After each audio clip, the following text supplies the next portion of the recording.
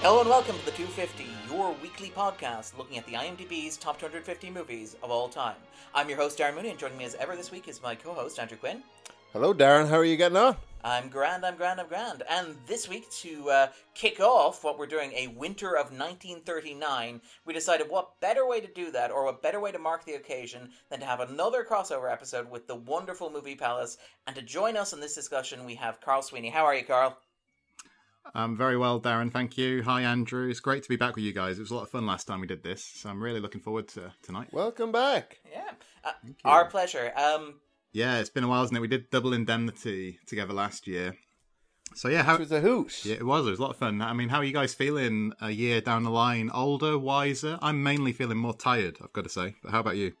We're doing very good. I know this a while ago now, but congratulations again on on your anniversary. Thank you. Podcast anniversary. People will be listening to this and wondering, is he early? Yeah. or is he late? Yeah, these are the questions. But the important thing is that you remembered. The important thing is I remembered. Exactly. Mostly. Well, thank you guys. Yeah, thanks for contributing to that as well. I think people really enjoyed your contributions to that. What a film we've got to discuss today. We're discussing 1939's The Wizard of Oz, and I believe on the 250 you're doing a kind of 1939 mini-season, aren't you? So what's going on there?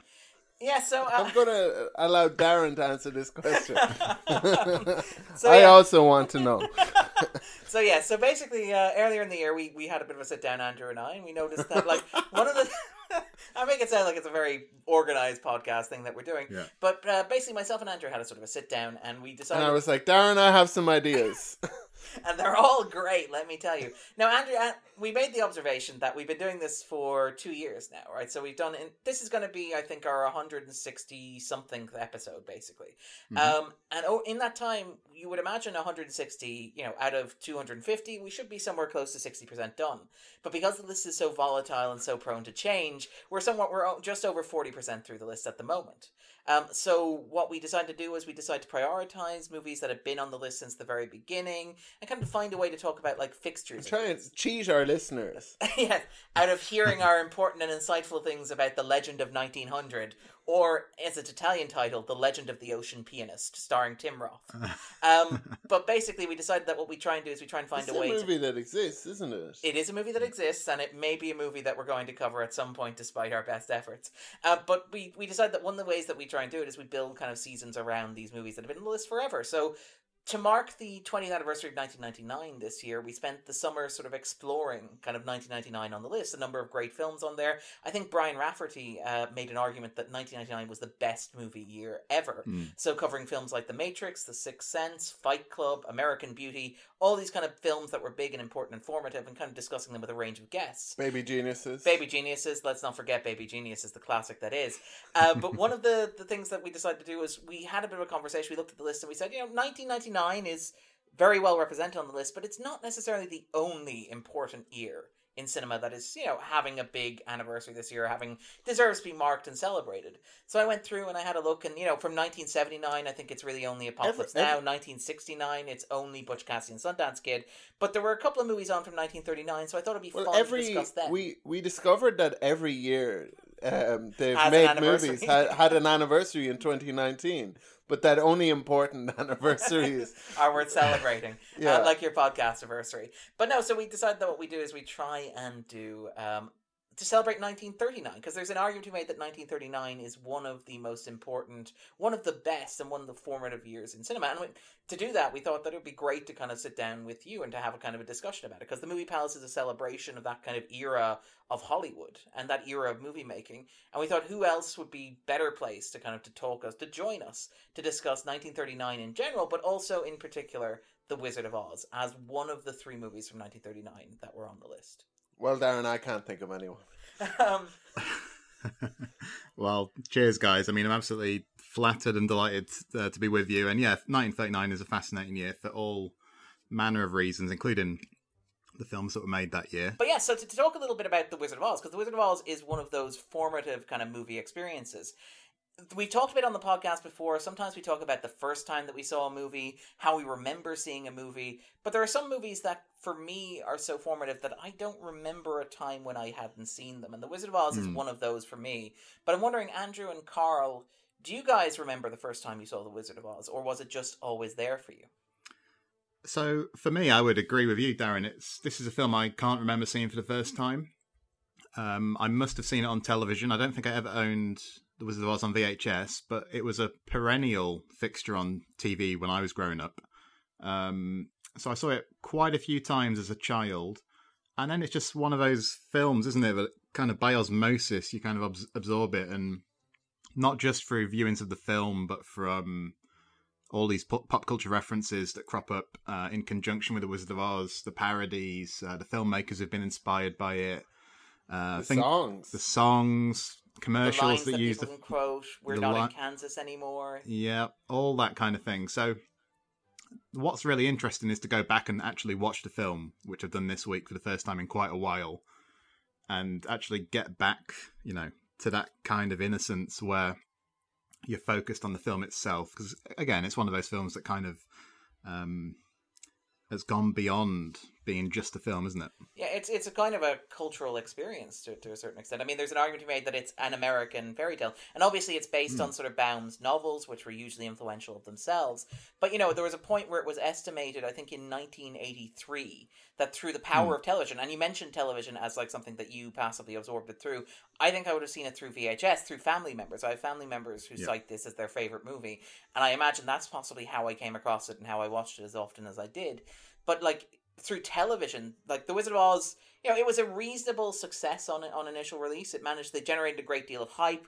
There are stories of queues that went around the block to get into cinemas to see it.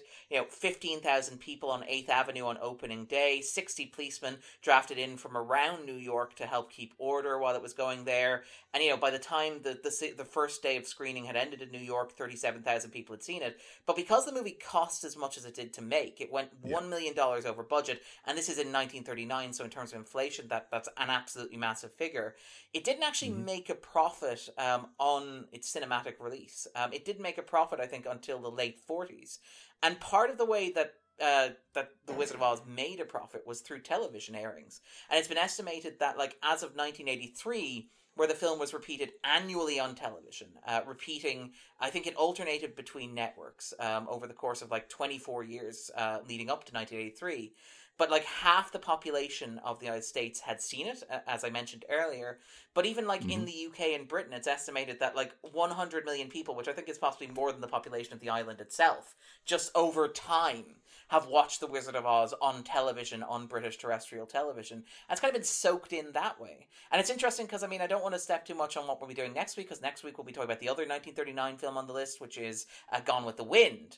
And The Wizard of Oz and Gone with the Wind share this. They're kind of very interconnected with one another. And we'll talk a little bit about the directorial credits and stuff like that. And maybe a little bit about how The Wizard of Oz, was the highest grossing film of 1939. But somehow, because of the quirks of how it was released, Gone with the Wind ends up being the highest grossing movie of all time, despite being released in the same year. But just in terms of the film's television release, it's notable that one of the reasons why The Wizard of Oz is so ubiquitous on American television is because the networks that wanted to show Gone with the Wind couldn't afford the movie rights. Because when they wanted $1 million for the movie rights, I think in the 70s, and they weren't willing to pony up the dough. Holding the world to ransom. Yeah, for Gone with the Wind. $1 million. For the TV rights for Gone with the Wind. And we'll talk a little bit next week about TV and Gone with the Wind and its influence there.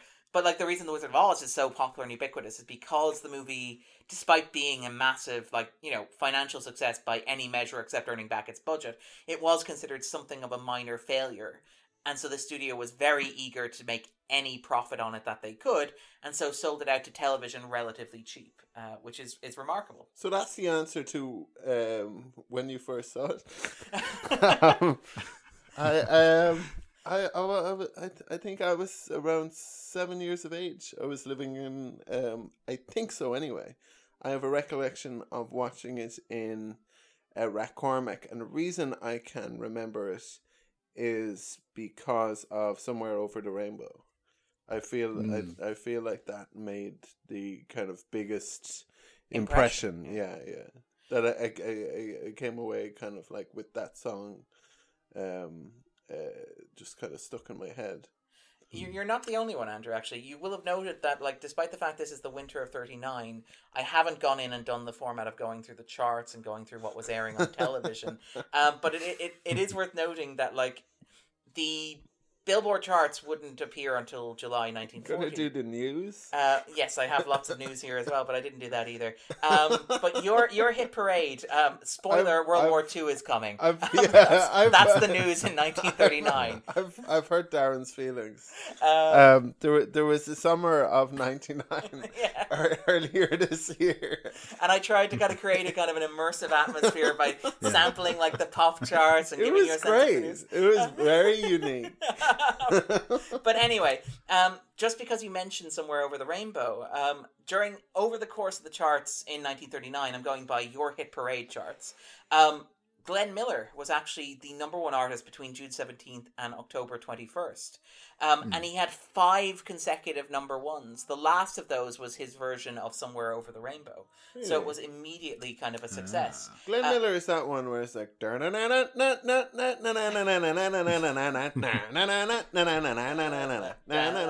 Right? Yeah, I believe so.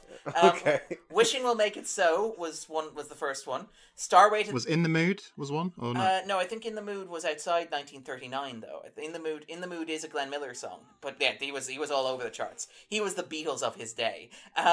But 5 number one hits in 1939. So Moon Love, Over the Rainbow, dethroned by a week by Bing Crosby, but back on top, on October 24th, and then Blue Orchards, which took him through November 4th, which is 5 number one hits in a row in the year, which is quite impressive.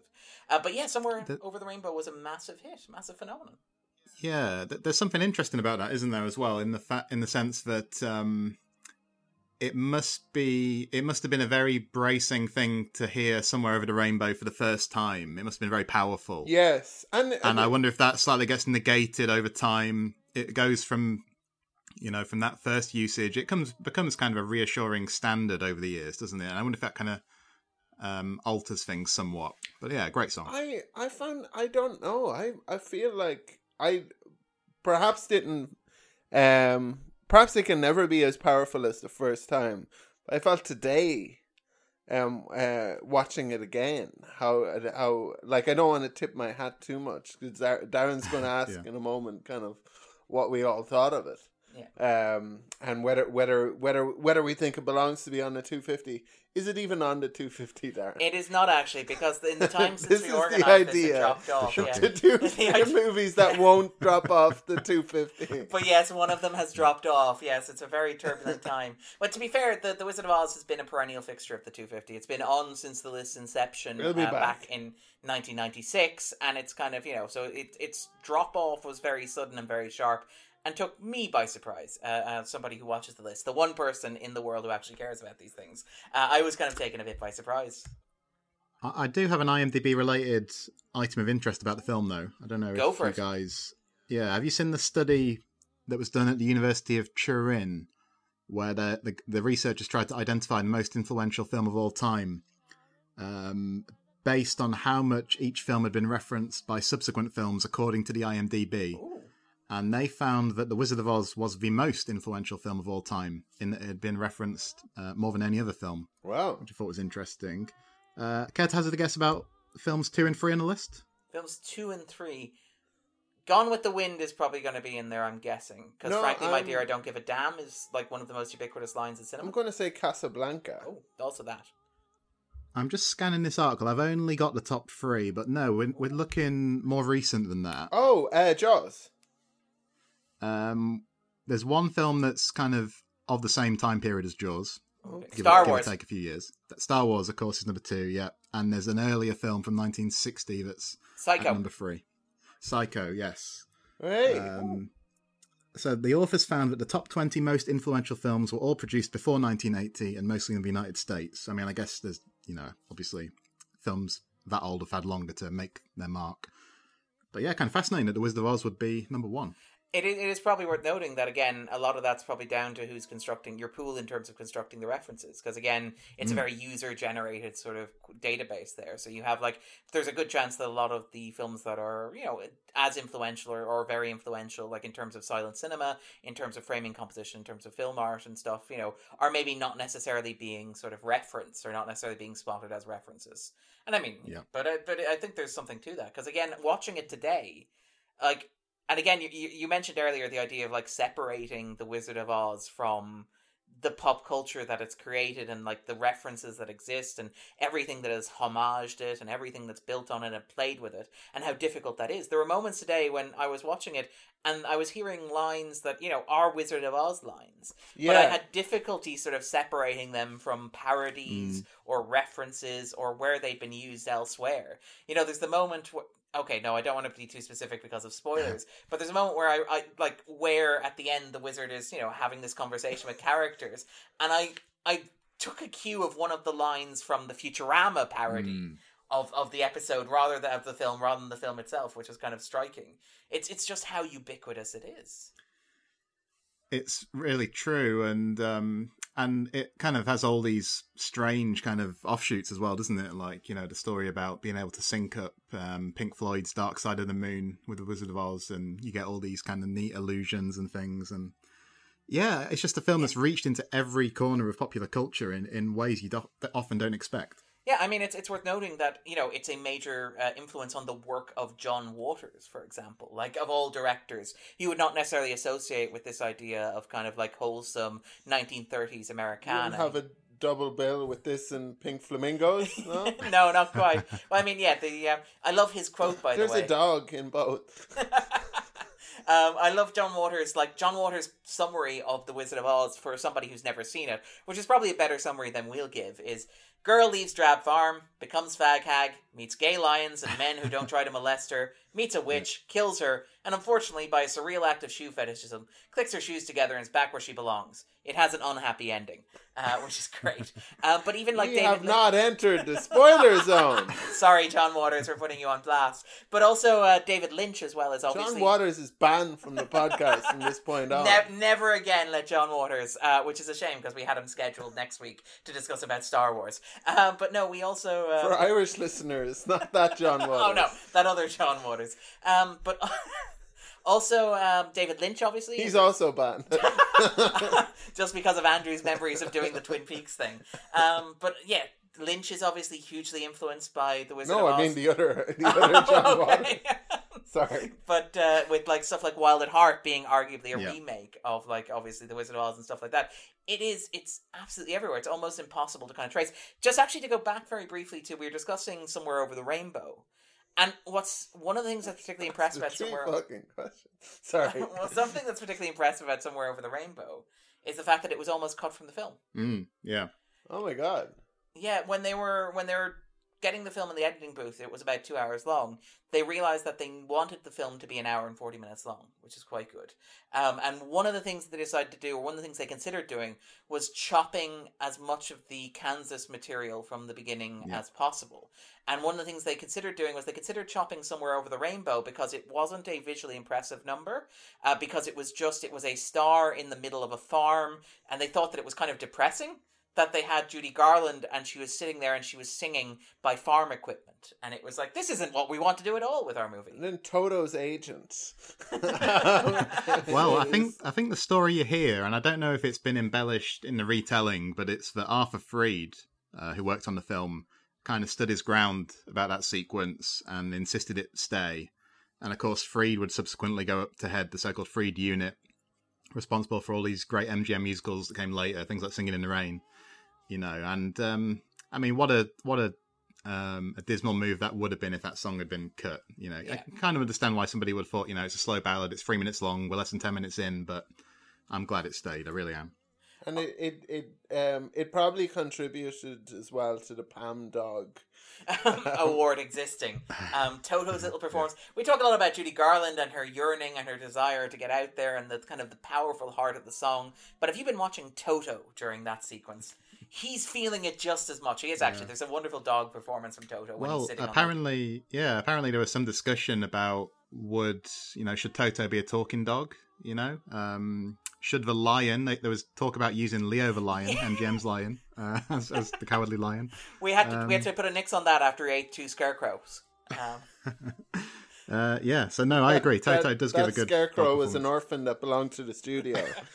Well, I mean, this is one of the things, again, like, not to get too sort of embroiled in the production history of it, but I mean, it is worth noting that the reason The Wizard of Oz exists is because MGM looked at the success of Snow White and the Seven Dwarfs, which had been released by Disney 2 years earlier, because there was a standard understanding by studios that American audiences didn't want fantasy in films.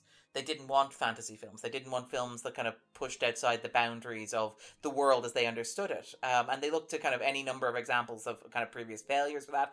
But even like if you look at earlier adaptations of The Wizard of Oz, and we'll include the 1925 version in our show notes, but those versions of The Wizard of Oz that were made earlier tended to be more grounded and to more focused on the real world as opposed to fantastical. And it's kind of amazing that The Wizard of Oz, you know, that, like, it was a gamble to make a movie that was this fantastical and this cartoonish and this outlandish and this magical. Yeah, I think one of the interesting things about that is, like, Darren, you've already alluded to the idea that some people see this as like an American fairy tale.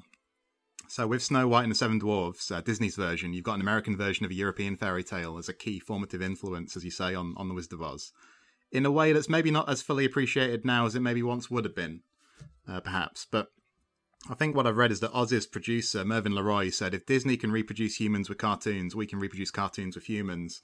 But it's kind of an interesting process where, like, as originally conceived, I think The Wizard of Oz would have been much more comparable to Snow White. For instance, the first actress hired to play the Wicked Witch, Gail Sondergaard, looked similar to Snow White's evil queen, but was replaced. In The Wonderful Wizard of Oz, the book, the Wicked Witch of the West is only a minor character. But I think Leroy and some others felt like the witch needed to be a bit more menacing in a similar way to the evil queen.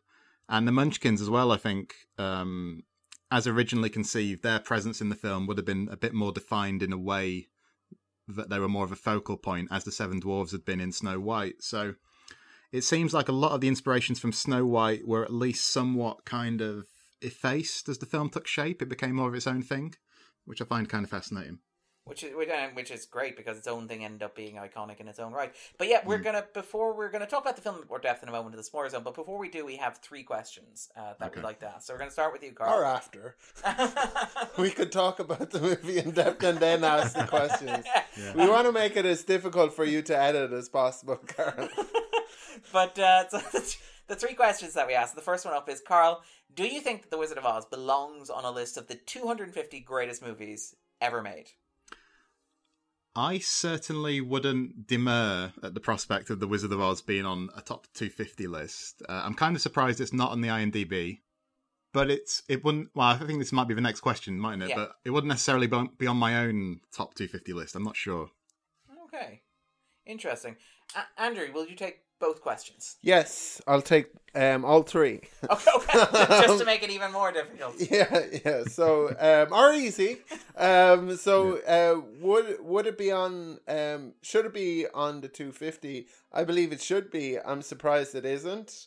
There's not that many movies I can think of that I feel deserve to kind of knock it off. It feels like a classic that just has a place, and you don't even question it being on the list. Would it be on my own 250? I generally tend not to favor kind of having kids movies on this. It's a difficult one to say whether I put it on my 250, because on the one hand, I love this movie. I saw it today. It has been a very long time. I don't think I had seen it since I was a child. And it was delightful. It was mesmerizing. There were goosebumps washing kind of all over me at parts of this film. On the other hand, I agree somewhat with John Waters when he says it doesn't have it has an unhappy ending. And so I'm not sure I agree with the moral of the film. But maybe that... You heard it here first, listeners. Wizard of Oz corrupting our youth. Yeah, but perhaps I have something to learn. John Waters clutching his pearls, you know you've done something wrong. Perhaps I have something to learn from the moral of the movie. Maybe I don't like it, but maybe it's the kind of wisdom that I've yet to learn. Would I recommend? Yes. No, Would you recommend? I feel like Darren wants to rigidly sort of like kind of structure the questions. How about you, Darren? Do you believe it should be on the 250? Yes to both questions. I think that it belongs on the 250. I think it's a massively influential film. I think in terms of defining and shaping pop culture, as Carl mentioned there, but even in terms of, say, things like filmmaking technique and stuff like that, the blurring of kind of black and... Well, we call it black and white, but the blurring of the sepia-tinted kind of nostalgic Kansas scenes with the more vibrant, colourful and imaginary sort of like Oz scenes, to pick an example. But even things like the way in which Oz looks and feels and kind of the texture to it, and like as a movie making sort of spectacle. And I mean, we'll be talking about like Gone with the Wind kind of next week as well, and that's going to be its own bag of kind of kettle of fish or whatever, bag of fish, whatever it's going to be. But like in terms of production, this is a staggeringly beautiful piece of work. This is when I think of, and again, this is, I feel like I'm being overly nostalgic or overly romantic, and again, this is where the two answers blur together for me. But for me, when I think of cinema, this is one of the first films that I remember. And it's one of the films that I think about when I think about what the medium is capable of doing. And what I think about when I think about older films in particular, but what I think about when I think about like being swept away and taken into a different world. Because it's not, and we'll probably talk about this on the other side of the spoiler zone, but Oz isn't meant to be kind of convincing in a real world way. I think even to a kid, you're aware of the fact that it's matte paintings, and you're aware of the fact that the Munchkins are just, are child actors or dwarves who have been painted kind of a particular color and are dancing and performing. But like the idea that watching it becomes almost magical because it's trying to conjure something that is within your imagination into something that you can actually hold or touch, or something that can be shot with a camera in a way, and not to rain on things like the emergence of CGI or computer generated special effects and stuff like that, but something that is practical and actually built in material, is something that I think about when I think about film. It's something that I like stays with me. Yeah, and we mentioned John Waters and we mentioned Lynch, but I also happened across a quote from James Cameron from the late 1990s, I think. I don't have it here, I'm just paraphrasing, but he talked about, just being stunned by the filmmaking in The Wizard of Oz. So I think you're completely right in that assessment. I guess what I was just thinking is, if I sat down to make my own list of films, I feel like I could cite quite a few films before I got to The Wizard of Oz. And I think possibly that's because I'm more drawn to auteur-driven stuff at times, and The Wizard of Oz is emphatically not that. I mean, yes. I think Salman Rushdie's described the film as an authorless text. Yeah. But I completely agree. It's a great film, and it does feel like a film that should be on these kinds of lists, to be fair. It does indeed, and it's got this kind of universal appeal. I mean, one of the things about film is a mass medium. It's a film that it's a medium that you have a film, you create a copy of that film, or even like if it's a digital copy or whatever, but you can share it. It's something that can be watched across generations. And while there's various other arguments about using film as a way to communicate messages and to speak to specific audiences, there's something about the universality of film. It's going into a dark room with a bunch of strangers, staring at a screen, seeing the same image and making it your own while being part of a crowd.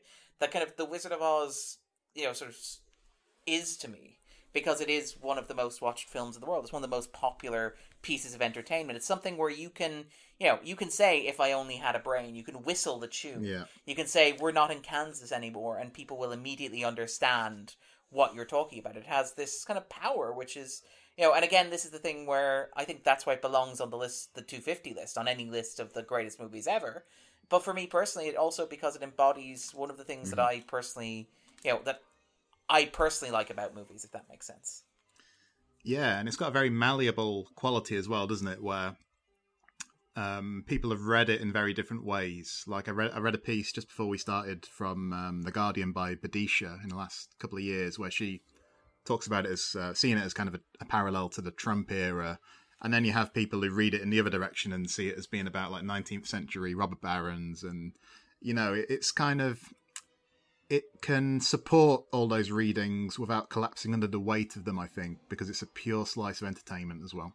That's it, and it's just a pure piece of technical craft, and it's got these broad themes as well that you see again through literature in general, but also even like if you look at American literature, like things like, say, Star Wars, to pick an example. Yeah. You know, there's a lot of the Star Wars kind of myth here in the story of a child who goes off and finds a magical world, but who, you know, goes off and becomes their own person and engages in a mythical quest, but then also at the end of that story goes home, you know, and sort of like, you know, it has that unhappy ending that John Waters describes, but which a lot of these myths, when they've been repurposed for American audiences, and again, you want to point to Snow White as like an American version of a European fairy tale. A lot of the Walt Disney stuff is in that style. It's sort of like it kind of puts it smooths the rough edges off, say the stories of the Brothers Grimm or Hans Christian Andersen. It removes a lot of the edge and offers something that's very comforting and very warm that you can wrap around you like a blanket. And The Wizard of Oz is that, you know, to an extent. And I think it's built, unlike those other stories where you're taking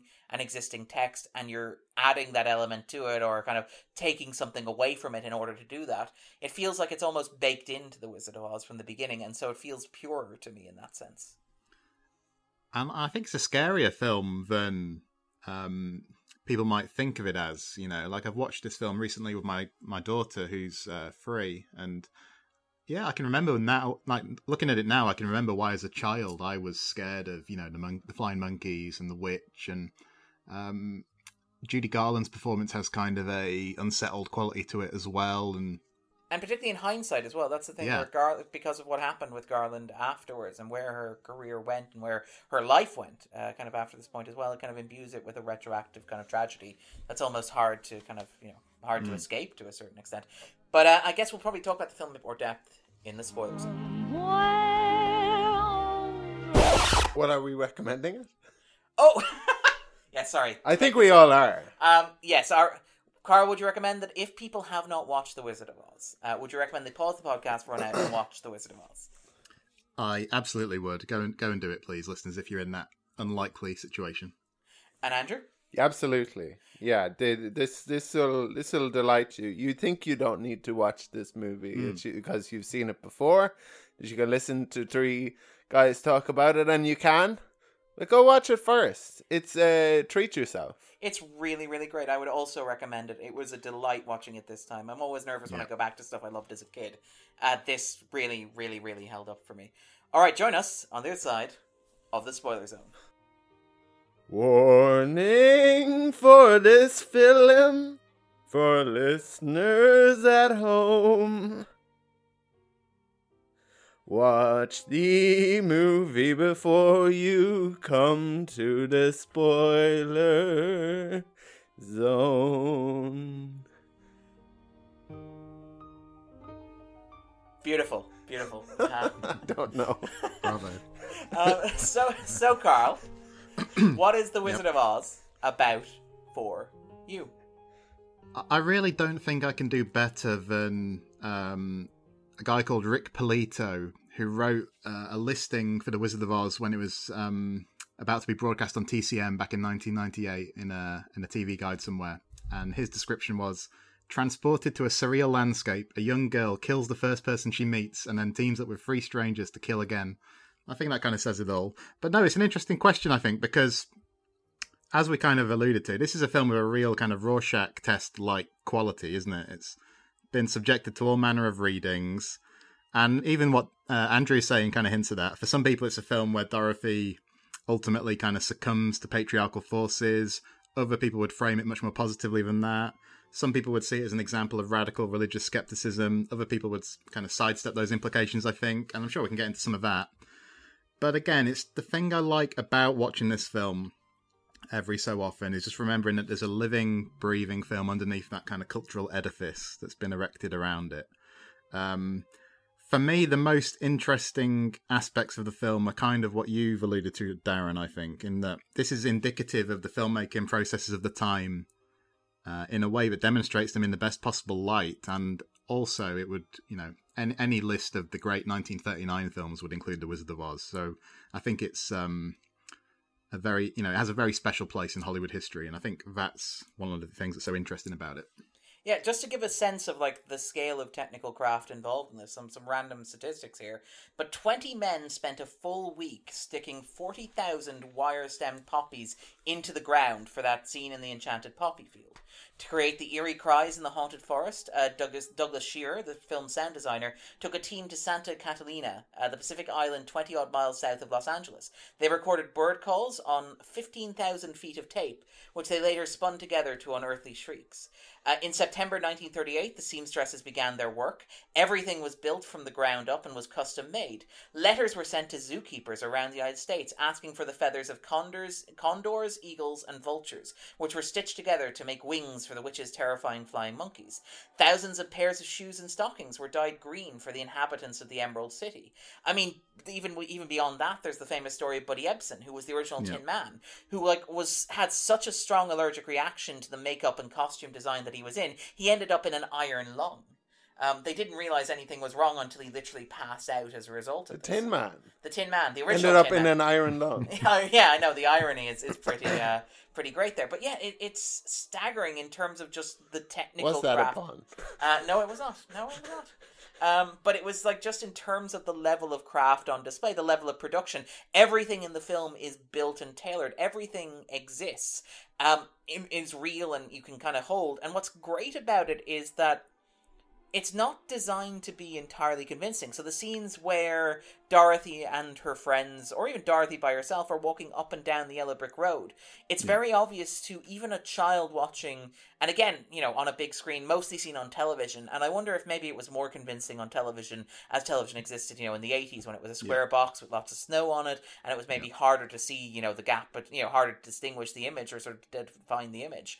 But like on modern televisions or in cinemas, it's very clear that it's a matte painted backdrop. It's very clearly unreal. It's very clearly something that, is fake and has been built and designed in the work of craftsmen as opposed to being a literal physical location that exists. But I think the kind of soft edges of Technicolor were much more kind of painterly anyway. Yeah. So I don't think there would have. I wouldn't imagine the same distinction would be drawn between kind of I feel like people would have been willing to kind of take the jump, and suspend disbelief, like something that's more grounded, like the Sound of Music. It's still very Technicolor, it has its own height, fantastical, and like it's very much kind of but you buy into the idea that this is something that's kind of that's portraying something in the real world, and here it's like they're actually in this world. It's not a painting, kind of. Definitely. Yeah, and I think it's worth remembering just the sheer scale of like the industrial nature of the studio filmmaking that went into that, because I think apparently The Wizard of Oz, whilst it was in production, it usually used MGM sound stages 24, 25, 26 and 27. And I just think those kind of numbers kind of tell you something about the industrial churn of filmmaking, Yeah. Did you watch, was it earlier in the year, there was the Stan and Ollie movie, and yes. There's that wonderful long take that opens it, where you literally have this sea of warehouses where they're filming all these movies as the characters are going to the set where they're going to film one of their shorts, and I really like that sequence, if only because it does get the sense of movie making at the time being something of a kind of a factory. Yeah, definitely. And apparently there was some kind of sense, though, amongst those working at MGM at the time, on other productions that were ongoing at the same time. But there was a sense that The Wizard of Oz was something a bit different. So there was a high degree of curiosity. It meant that people on contract quite often stopped by for a look just to kind of gape at these sets and things, And I agree with what you said. I think it's things like the sets and the painted backdrops and the special effects, they seem artificial in the very best way to me. Yeah. You can almost feel the amount of labour that's gone into them in a way that's not inherently better or worse than more modern techniques, I don't think, but it's tangibly different, and that's what I like very much about this film. Yeah, it doesn't feel like it's trying, or at least to me, it didn't feel like it's trying to approximate reality. Like you made the observation there about like, Snow White, animating cartoons that like people, and stuff like Disney would do stuff like rotoscoping that would kind of blur the boundaries where they'd actually have actors act out scenes, they'd trace over to get a sense of movement. Song of the South. Yeah, well, that's a completely different kettle of fish. But even things like and how the Wizard of Oz is like using actors and real locations. Another bag of fish. Thank you, Andrew. To make a cartoon, it's using real life places and things that physically exist to make something that could not possibly ever exist, which is arguably something that I really, really like about movies. And you mentioned that wonderful quote from Salman Rushdie in that New York article, which we'll include in the show notes, where he observed that it is the will of the wisp for modern critical theory, the authorless text, but it's very much it's a quintessentially kind of a product of the studio system as it exists at that time. And I mean, we'll be talking about Gone with the Wind next week, which is another example of that. But the idea that, when you were working on kind of The Wizard of Oz, you had at least 4 directors who were working on the picture, at various times. The sequences on the farmyard were not shot by Victor Fleming, who shot most of the sequences in Oz. You have, Cukor, who's the guy who laid out most of the design of it, but never shot a frame of footage. He set the aesthetic and the mood, and Fleming came in and largely kind of realized that rather than imposing his own vision on it. You had a pool of 10 different writers who were working on the film at various different times, various different screenplays that introduced numerous different elements in it, ideas that can be traced back to individual writers and that were introduced seemingly at random in a way that's difficult to sort of tell. So things like the red slippers in the original novel, in Baum's original story, the silvers were silver. And in fact, actually, it's notable that when you're watching a modern Wizard of Oz adaptation, or a film that is trying to build on the Wizard of Oz, it's typically not made by MGM, because obviously MGM at the moment don't actually exist. But you have things like Disney trying to make sequels to it. So things like, for example, Return to Oz, or even Oz the Great and Powerful, where you have this kind of, because the Wizard of Oz text, they own the rights to it, but they don't own the rights to the Wizard of Oz movie. You have this back and forth over elements that are unique to the movie and not unique to the text. So things like the red slippers, which replace the silver slippers in Baum's original novel, where, like, for making Return to Oz, Disney had to pay a huge sum of money to MGM and to Warner's in order to allow them to use the red slippers. And you have other cases where they have to write around these absences, where you're almost trying to evoke an uncanny sort of valley, because so much of what we associate with the Wizard of Oz kind of came from the film and through the process of creating the film. But even things like the songs that we mentioned, which were written by a different creative film than the writers themselves, the fact that like so much of the film is in its production value as much as in what's on the page, as much as in what's actually written and directed. It's the design of the things, it's the look of the Tin Man, it is this movie which very much eschews what you mentioned, kind of auteur-driven cinema. There's no one person, with the possible exception of the producer who we mentioned at the start. Is it Roy LaMerche? The name of the producer? Mervyn LeRoy. Mervyn LeRoy. With the exception of Mervyn LeRoy, it's very hard to point to one person whose singular defining vision is responsible for the movie that ended up on screen. And as a result, it's kind of I think it's evocative of the era in terms of film production, and it's kind of fascinating because a lot of how we talk about films these days is auteur-driven. We talk about like the directors and their own unique stamp. We talk about writers about their own recurring motifs. But The Wizard of Oz is something where it feels like everything came together and clicked in a way that created a piece of work that almost exists of itself, almost exists, like willed itself into existence. That I find just striking to watch. It is very striking to watch, and it's the kind of thing you hear about other great studio system era films like Casablanca, where it seems like everybody discusses it in terms of it being a convergence of happy accidents and that kind of thing. I guess what you have here is the musical, I suppose the American musical generally in sort of studio system era Hollywood would probably not be regarded as much of a vehicle for auteurs, because of the focus on collaboration, and you have songwriters and choreographers who would all bring their own influences to bear. So I guess with some exceptions, the musical is kind of outside the auteur framework in a lot of ways when we're talking about this era. But yeah, there's just something about, I don't know, should we get into the 1939 aspect and like why 1939 is especially a striking year and like the things that kind of came together for that to be the case?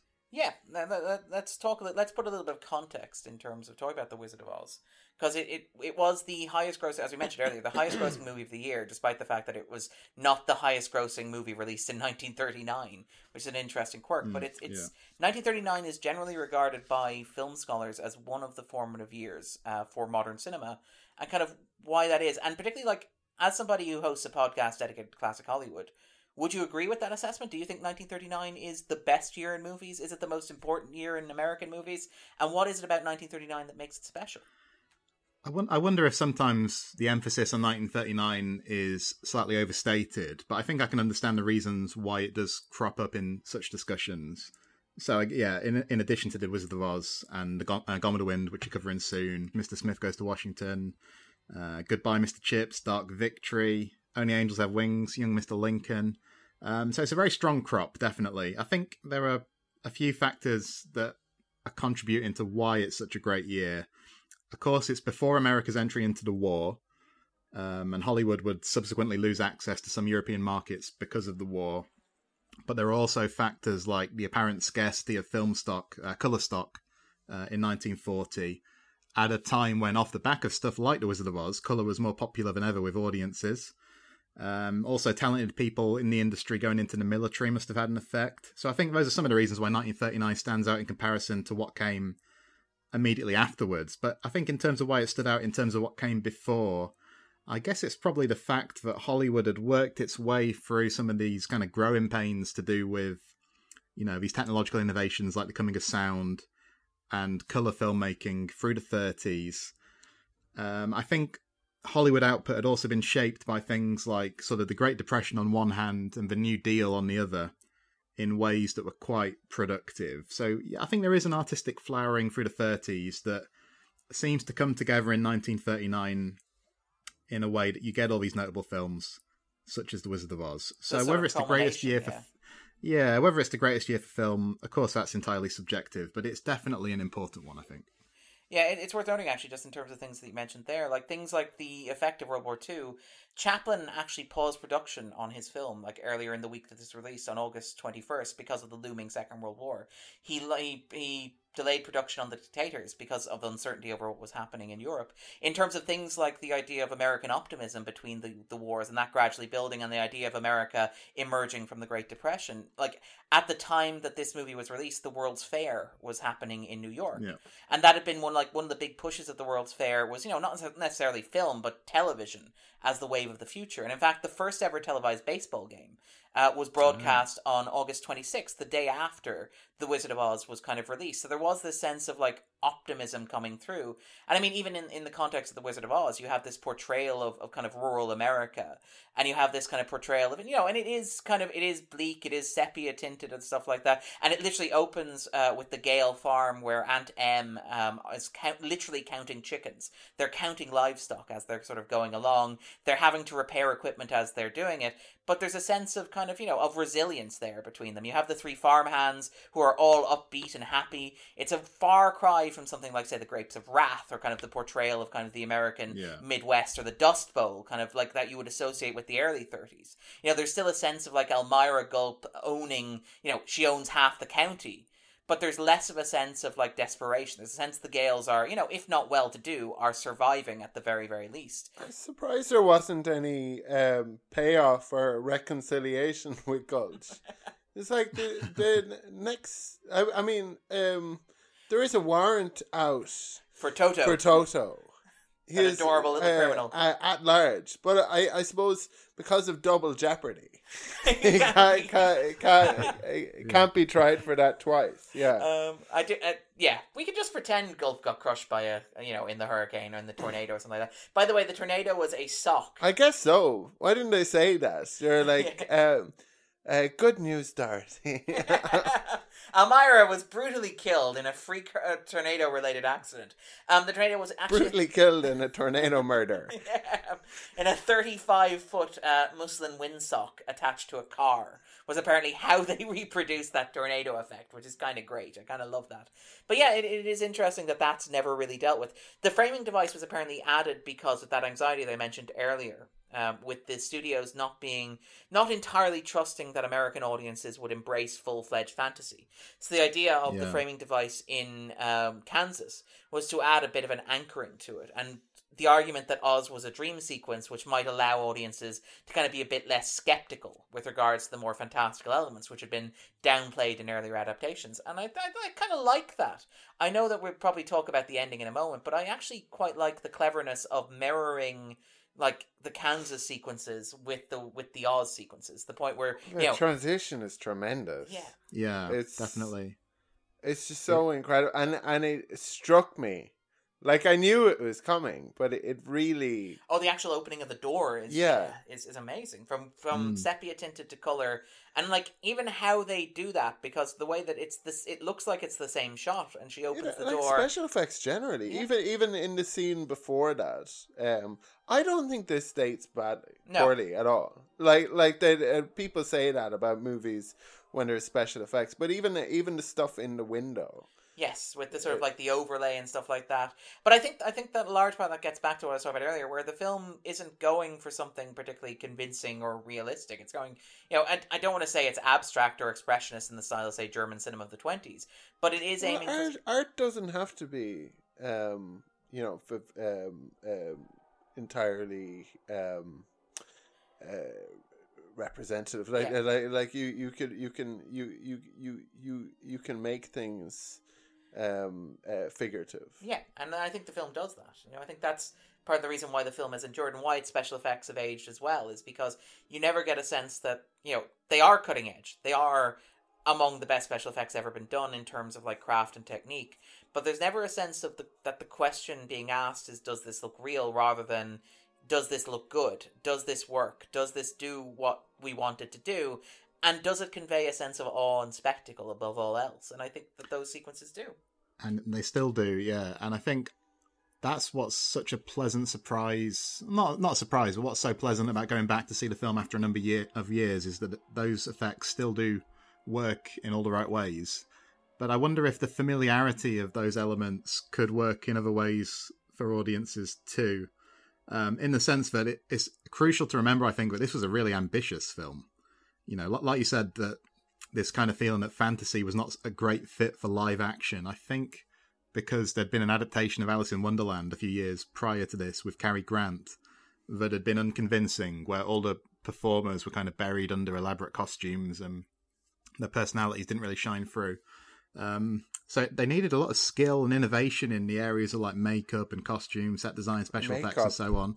Yeah, and incredible. MGM, of course, had all the resources, but even things like the Scarecrow's mask, I think, still really great, You can't tell where it ends, which is amazing. Yeah. Because you look at films from, even the 70s or whatever, when they're upscaled into high definition, or the original film stock is kind of treated and remastered, where you can tell the divide that exists between, this is the performer's skin, and this is the flap that's going to mark the edge of the mask. But when you're looking at the Scarecrow, the joins are incredibly well disguised. Well, he's never able to work again. After that situation. That. Well, I mean, he was originally cast as the Tin Man, I believe, but he lobbied to change the role because he felt like he wouldn't be able to do the slapstick. He wanted to be able to perform and do pratfalls and sort of flip and dance, and he felt like the Tin Man's sort of character design would not lend itself to that sort of production, to that sort of value. It's the same problem that Peter Weller had with RoboCop. Obligatory RoboCop reference from the 250. Well, the interesting thing about the makeup, I think, is it's also worth remembering that there are a lot of people on screen in this film. Obviously all the main characters, but think about how many people played the Munchkins and the Flying Monkeys, the other inhabitants of Oz. And from what I've read, so I've read a great book called The Wizardry of Oz by Jay Scarfoni and William Stillman, who look into all this. And apparently the makeup man, Jack Dawn, and his team, they worked a very grueling schedule, like 6 or 7 days a week, 12-hour shifts, but they were very efficient, is the thing that comes through. And I think it goes back to that thing about collaboration. It's a film that's heavily reliant on collaboration. So what's kind of a shame is, like the wizard says, don't look behind the curtain. And of course, this is a film that, because of the time it was made, it credits very few people, doesn't it, on screen? Yes. You know, in terms of the creative personnel, very few of them were explicitly recognised at the time. 5 title cards, if even. I do love that line. Pay no attention to that man behind the curtain. yeah. But it's good that a film like The Wizard of Oz, because it's so enduring, it's received such attention that, like in this book I've just mentioned, many of those individuals can now be identified. You know, there are multiple books that go into the making of the film, but it also makes me kind of sad about all the films that haven't received the same kind of level of attention. You know, and all the craftspeople involved as well. Yeah, exactly. Unacknowledged as a result of that. We were talking about makeup. I was thinking about hair during it. Yeah.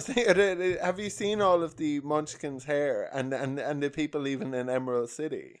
Is this weird? Like, I'm surprised that it hasn't become a hipster haircut, where you have like a middle part with with like a heavy pomade, shaved portion just the wizard when he opens just under the crown, with then again a little flock of hair underneath. And don't forget the mustache. The mustache is very important to tie it all together.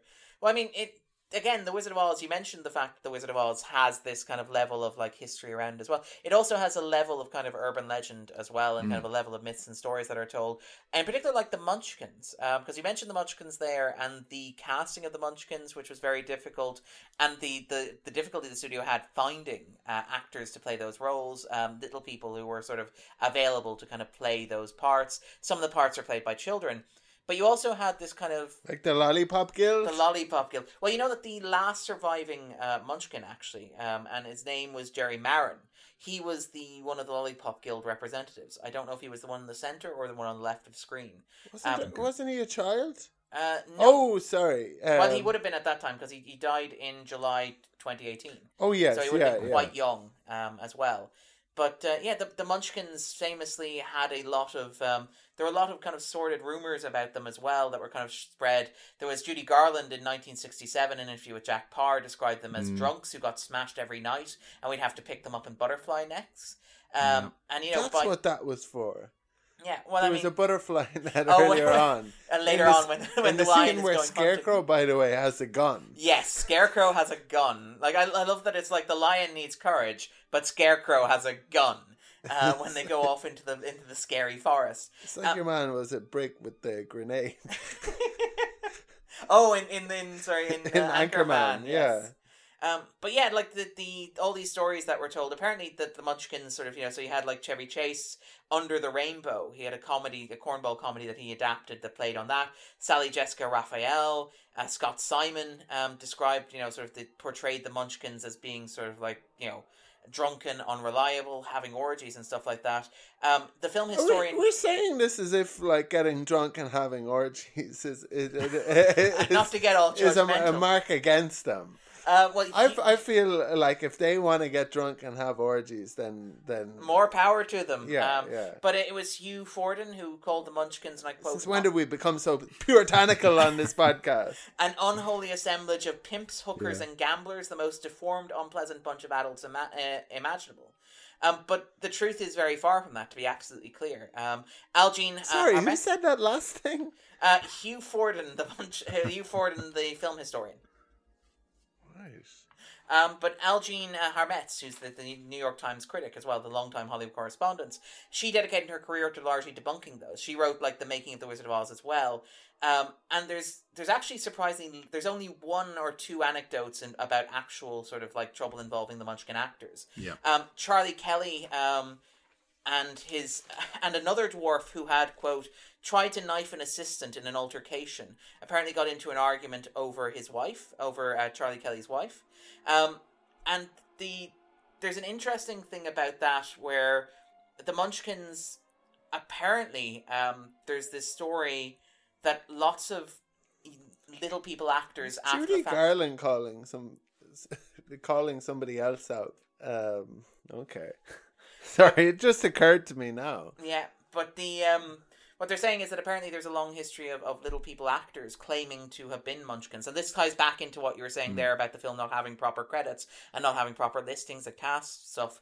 But there are a large number of actors who have claimed to be Munchkins, for example, and later Oompa Loompas. While researching his book, The Munchkins Remember, the writer Stephen Cox found himself repeatedly unmasking actors who had not actually appeared in the film.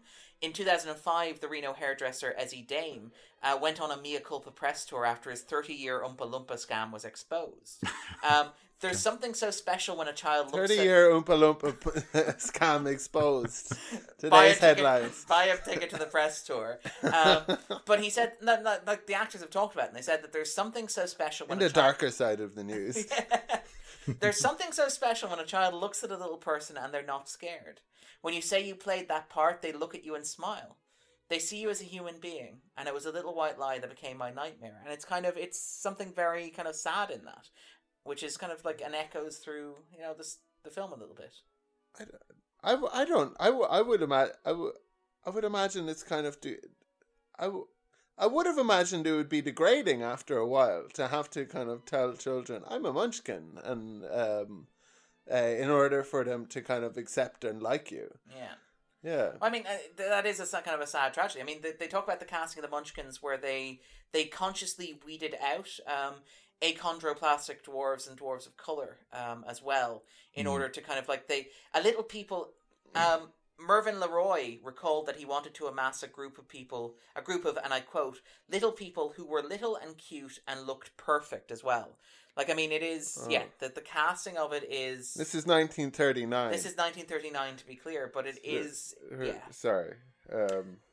Yeah, I think the film suffers less than some of the films of the era, though, in terms of, dated aspects. And I think some of that was kind of a narrow escape. There were, I think, one or two scenes that were going to include black performers that sound like they may well have been misjudged, but kind of ended up not being included in the film. Yeah, one of the famous cut musical numbers was Jitterbug, I believe, which was meant to be a reference to a contemporary dance craze. They cut it, apparently, officially the line is they cut it because they were worried that it would date the film and root it in 1939 when they wanted it to be timeless. It's also been suggested by people aware of how the studio system works that they may have been wary of adapting a style of music and dance that was predominantly associated with African Americans for a major kind of studio picture as well. Yeah, which is interesting because I believe Judy Garland in one of her films with Mickey Rooney had appeared in blackface just a few years earlier. So obviously a very different time, but all the stuff about the Munchkins is fascinating because it kind of hits one of the things you have to kind of reckon with when you read up on The Wizard of Oz, which is like this level of embellishment that's gone on over the years. Yeah. Because it seems to me like, realistically, when the film was being made, I think for most people working on it, it would have been, I don't know about just a job. I mean, like I said, there was this kind of aura of distinction about the film because the sets were so impressive and so on. But for a lot of the people working on it, they would have had one eye on the next film coming down the line. But subsequently, because it's become something that's resonated far beyond the immediate context of its release, you can kind of see people's attitudes change in these retrospective interviews over the years. And they start to realise how special it is. But it adds that layer of kind of myth to it, doesn't it? Yeah. I mean, like, there's an entire, like, Snopes, the website, has an entire section of the site that's dedicated to debunking myths about the Wizard of Oz. Stories about, like, how if you look close... Is the Pink Floyd one true? The Pink Floyd one, well, there are coincidences that happen. Again, it wasn't designed in that way, but there are synchronicities that happen if you sync it up. I think it's with Leo's roar at the start of the film.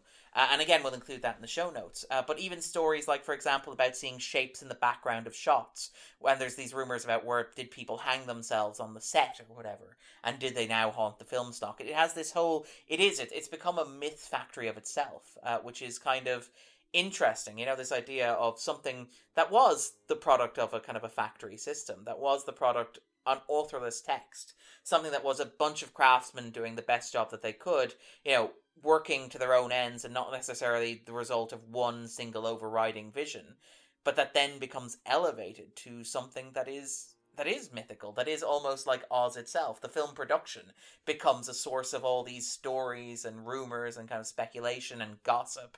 And it has this power about it, which is just fascinating in hindsight. I imagine it's a nightmare for film historians, though, because it's very hard to weed out and say what's true. I do like, by the way, there was a contemporary quote... Does it matter? Yeah, and it would be nice, I suppose, for these people's families to kind of have something definitive. But I mean, if they want to say their grandfather was such and such a nobody. How much harm does it do? Kind of. Yeah. By the way, I do love there's a contemporary quote from Jack Haley, who stepped in to play the Tin Man. And his response when asked whether it was fun to work on the film is, like hell it was fun. Which is kind of great. It really gets that sense of being sort of hard. But it's interesting that we talk so much about the production and not so much about the film itself. What do we make of the film itself? Like, in terms of, like, as a story, in terms of, like, it's as a piece of filmmaking. It is a film that is ubiquitous. It's a film that you can almost replay in your mind scene, or at least I can almost replay in my mind scene from scene, despite the fact this was the first time I'd watched it in years. I think, like, I spoke about the kind of what seems the morale of the movie, and while it's not something that's kind of that inspiring to me, I think it can. And what I mean is this kind of idea. There's no place like home. And kind of tying into that as well, this idea as well of the things that you seek, you already have. Yeah. You know, that the Scarecrow already has a brain. Scarecrow already has a brain because he starts hatching all of these schemes about how they're going to kind of break into the Witcher, break out of the castle, out with the guards and that sort of stuff as well. And the Tin Man has a heart because the Tin Man, I don't know, because he makes puns and jokes. I really identified with the Tin Man. Yeah, we don't get that much from the he says I'm a little rusty. Yeah. I'm afraid I'm a little rusty, and it's the bit where he's like, "Oh, that's you all over," when the Scarecrow has been sort of scattered to the wind. I'm like, yeah, he does have a heart. He has a great sense of humor. And then the lion kind of leading them all into the castle, the castle as well, and of course, Dorothy being able just to click her feet to bring herself back home, so that she always had the slippers from the outset. Yeah, exactly. All she had to do was just, as Glinda points out, Glinda, who we may talk about in a moment, is a very interesting character. But Glinda's like, you just had to realise that there's no place like home. And it's like, from the moment she arrived in Oz, it was very clear that Dorothy wanted to go home.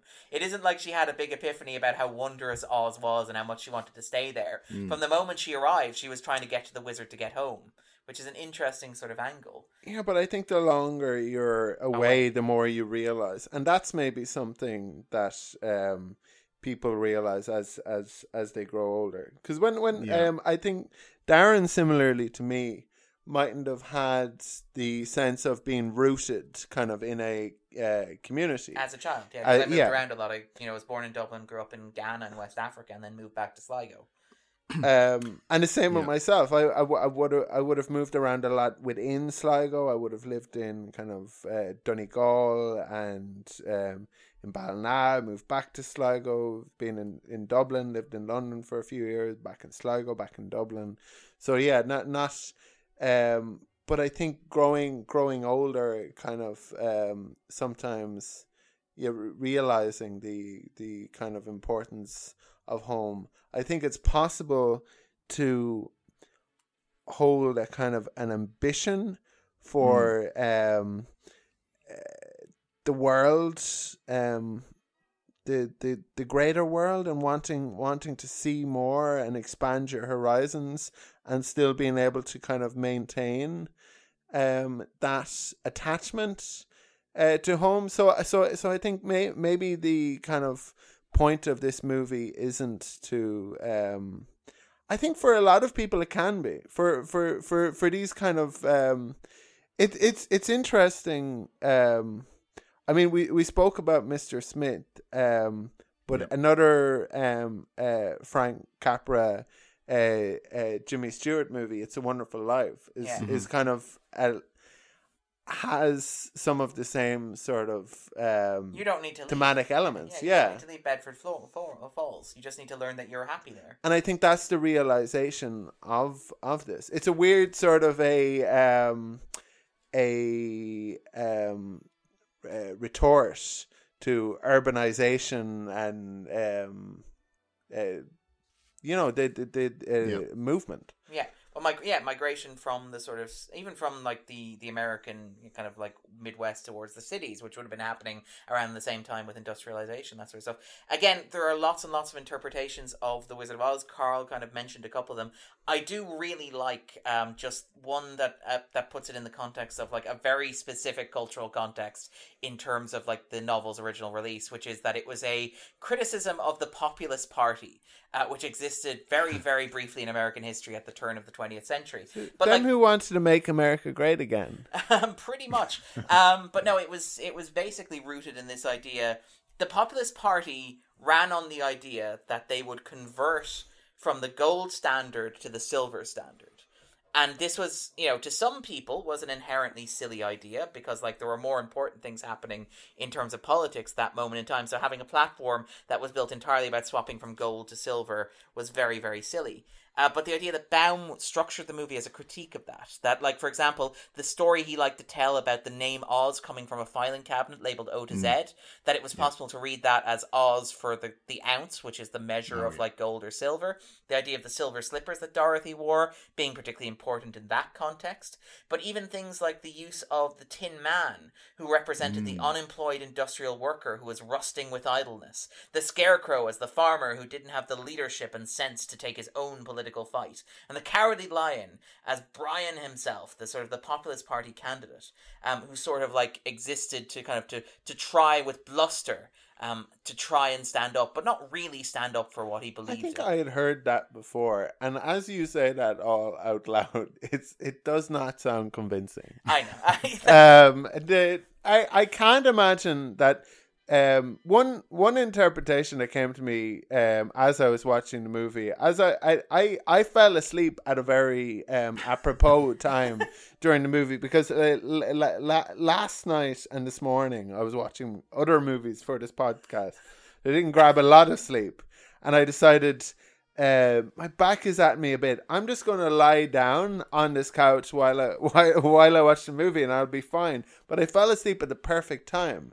When they were going through changes the color. When they were going through the field of poppies. Oh yeah. And then I woke up from it, and it's like, oh, how did I wake up? Oh, Glinda made it snow, and I was like, oh, okay. But I think we so it's about mixing your downers and your uppers. Yeah, it's a speedball, I think is what that's called. Darren and I made a decision when watching it not to take any mind-altering substances. The film itself is the mind-altering so we substance. can't comment on what the movie is like under those circumstances. But it is a movie that's friendly maybe to that interpretation. Yeah. Where it's about drugs. It's not quite Alice in Wonderland with the kind of trippiness of it. Sitting on a mushroom smoking a hookah, but it's close. There's another interesting element to that scene with the Good Witch using snow as an antidote, isn't it? And I think that's one of a couple of things that actually originated in the stage production from the early 1900s that then made their way into the film. And there are it's like all these elements of the film that were inspired by the earlier adaptations are fascinating. Like the switch from black and white to colour. That's supposed to have happened in a 1933 Wizard of Oz cartoon short that's now quite obscure. So it's interesting that the film's like this weird intertextual mosaic, isn't it? In a way that's surprisingly sophisticated.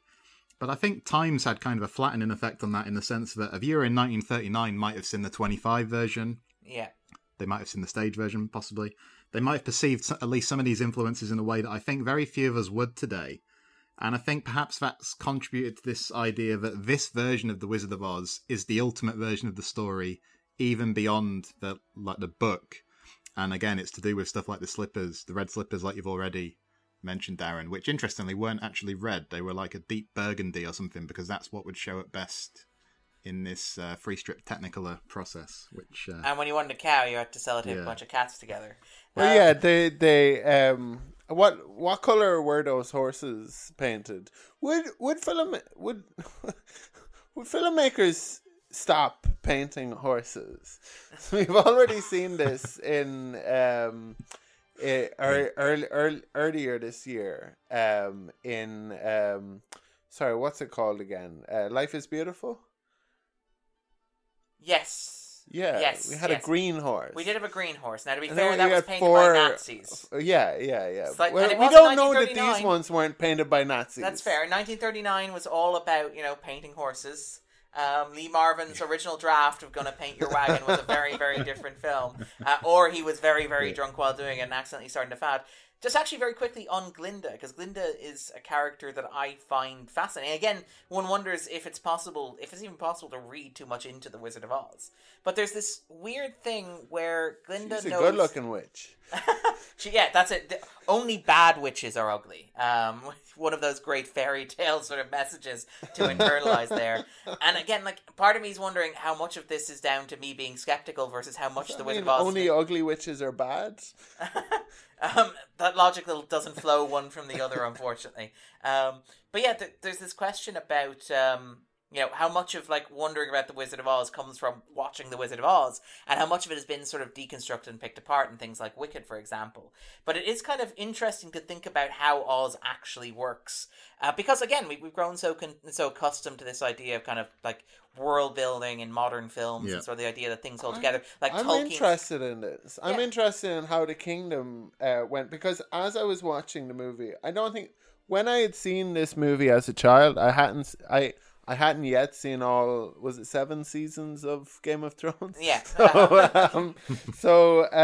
When the Wicked Witch of the West flew over the Emerald City, you were thinking it was going to go very, very differently. Yeah, I was thinking they're like, ring the bells. So she was like, surrender, Dorothy. Yeah, and I was just thinking of Daenerys Targaryen sitting up there on her dragon. Yeah, and then at the end when they decide like who's going to rule, it's like, well, there'll be 3 of you. Yes, I don't see this ending badly at all. Yeah. But they've consolidated power at the end, because the Witch of the East and the Witch of the West have both been killed. The Emerald City has been taken over by a committee. Yeah. Glinda, is she going to presumably she has the experience. She could quite easily usurp the whole thing. Well, I mean that's take the silver throne. Well, this is one of the things about again, this is Wicked. I think the novel and the stage play kind of get at this, which is this idea of trying to apply that sort of world building to Oz that we associate with things like, for example, the Lord of the Rings, to pick an example from the 1930s in terms of storytelling and novels, but even later things like, say, Star Wars and the way Lucas built that universe. But even as you point out, Game of Thrones, and how difficult it is to make sense of that, because if you try and build a larger picture, like, you have to like account for things that make little or no sense, which is grand because it's a children's film. But I did love the idea that, like, the Munchkins are celebrating the death of the Wicked Witch of the... Yeah, I was going to ask, is it a children's film? Yeah, but ding dong, dead, ding dong, the witch is dead. Which old witch? The witch is dead. Which old witch? The Wicked Witch. We're so glad that witch is dead, and we're only saying witch because it's a family-friendly film. But, like, this is a day of liberation. They're waiting for the moment where they take her head and dangle it over the parapet. But no, more seriously though, I find it fascinating that, like, Munchkinland doesn't actually look like a hellscape. It doesn't look like a dystopia. It doesn't look like what... Why are they so anxious for the Wicked Witch of the West to have died? Like, what was she doing? They appear to have full employment. They've got a strong education system. They've got a working doctor. The Lullaby League is there. The Lollipop Guild are operating at peak efficiency. Well, They've that's got an the only autonomous mayor. reason they've been able to resist the Wicked Witch of the East for so long, is strong institutions that she's consistently trying to erode. But with the erasure of kind of Oz's social norms. Yeah. And it's like every day she's saying something new that would be completely unthinkable a couple of years ago previously. Just on just very quickly on Ding Dong the Witch is Dead, that provided, like, I think one of the most curious retroactive Oz references, didn't it, when in the UK that went up into the pop charts after Baroness Thatcher died, which was kind of interesting. Yes, but they thing about managed Oz, to get it I to think, number is one that in the end. I know they were trying to. I know there was a campaign to. Did they get it to 1 or did it peak at 2? I can't remember if it got to 1. I remember that the Radio 1 chart show wouldn't play it, I think. Okay. Which is kind of interesting when you consider what they would play. Some of the things they do play, some of the hip-hop tracks, things like that. One of the interesting things about Oz, and Salman Rushdie talks about this a bit, I think, is how, well, he refers to it as breezily godless. In a way that's quite different from the book, apparently. Now, L. Frank Baum was apparently skeptical of organised religion without being an atheist. I think he was interested in theosophy, is what I've read. So the wizard in the book is said to be a thinly veiled reference to, the traditional kind of Judeo-Christian conception of God. So it's kind of interesting to consider how the way the film is different from the book kind of alters that. Because there was an essay I read by a guy called Justin Reams. And what he says is that the film, because it makes Oz this dreamscape, where the most simple reading of the film is that this all takes place in Dorothy's head, he actually says that's quite a radical shift. So it extends Baum's skepticism of organised religion into a skepticism of all things spiritual or supernatural. So whether or not you buy that or not, it's kind of funny to consider that alongside the fact that the Vatican put The Wizard of Oz on the greatest films list at one point that they produced. I do like his reading of the film in the sense that it elevates the film's ending beyond mere cliche, although I'm not sure how intentional that was. Well, I mean, I think actually, I kind of go even further. I think that one of the things that's striking about The Wizard of Oz is how it extrapolates that idea of kind of criticizing or being skeptical of religion to being skeptical of institutions in general. Like the wizard is, not just in the film, is not necessarily like a religious kind of theocratic figure. He's arguably a politician, a leader, a sort of like a keen scientific mind, if you want to read it that way. He's an opportunist. That's it exactly. He's a con man. He's a huckster. He's a fraudster. But he is, like, when Dorothy goes to the Emerald City, the wizard is quite literally most of the population. He's the guy who opens the door. He's the guy who drives the horse of a different color. He's the man who goes in and talks to the wizard. Like, they're all the wizard. The wizard is absolutely every part of the infrastructure of the Emerald City. I love the guard crying. Yes, that wonderful reaction shot of the face where it's just kind of slathered. We discussed The Exorcist too, like Richard Burton's tears. Yeah, like Richard Burton's sweat. Which is, again, he laughed out loud. I laughed at so many parts of this movie. Well, it's very, very funny. It's like even today, it's aged remarkably well. And part of me wonders if I got all the jokes when I was a kid, or how earnest I thought it was. So things like, for example, the sequence where the wizard goes through and gives. First of all, he says, I'm not a very good wizard, but he also gives each of the three companions these ridiculously absurd, completely pointless things that have very little to do in a very meaningful sense with what they want, but have this superficial connection to them. So it's like, Scarecrow, you want to be smart. Well, I can't make you smart, but what I can do is I can give you a degree. Yeah. Or the bit with the Tin Man where it's like, well, I can't give you a heart because you already have one, but I can give you a commendation. And it's like, Lion, I can't... Testimonial, yeah. Lion, I can't make you brave, but here's a medal. And it kind of like... It's very it's very kind of sarcastic and wry and biting. Well, but it's also affirming. Yeah. Because so it's incredible because it works on both of those levels. Yeah. And there's so much satire in this movie because they talk about kind of some people without brains do a lot of the talking. Yeah. Which may be as true now as it was then. And podcasts are just one example of that.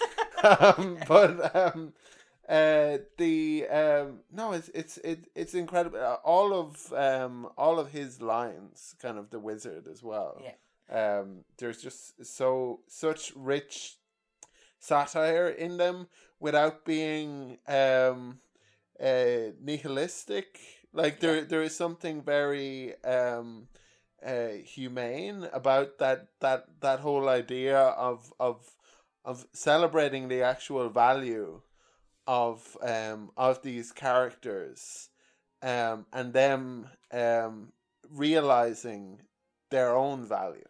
Yeah, And then the little joke cherry on top of just giving them something completely meaningless as well, because they already have what they need. Yeah. And again, that's the thing where it works so well at balancing the two. And I was surprised, again, watching as an adult. Part of me wonders if, as a kid, I really got that level of what was going on. And that's because it's not really cynicism, but it is a little bit sly and a little bit playful. And there's a lot. It's both. Yeah, that's it. Which is why it's so kind of effective. Yeah.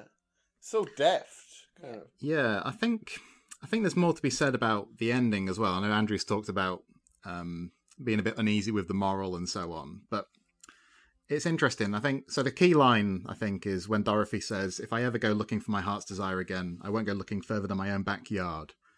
And what's interesting about that is apparently that's a bit of a change of emphasis from Baum's original book, and because it's delivered to us in the final scene of the film, we sort of immediately take it to have a high degree of importance. What's the thesis of the film? It's the conclusion. Yeah. But that hits at something very interesting about old Hollywood, I think, in that because you had this studio system, which generally is stuck to pretty preordained narrative structures.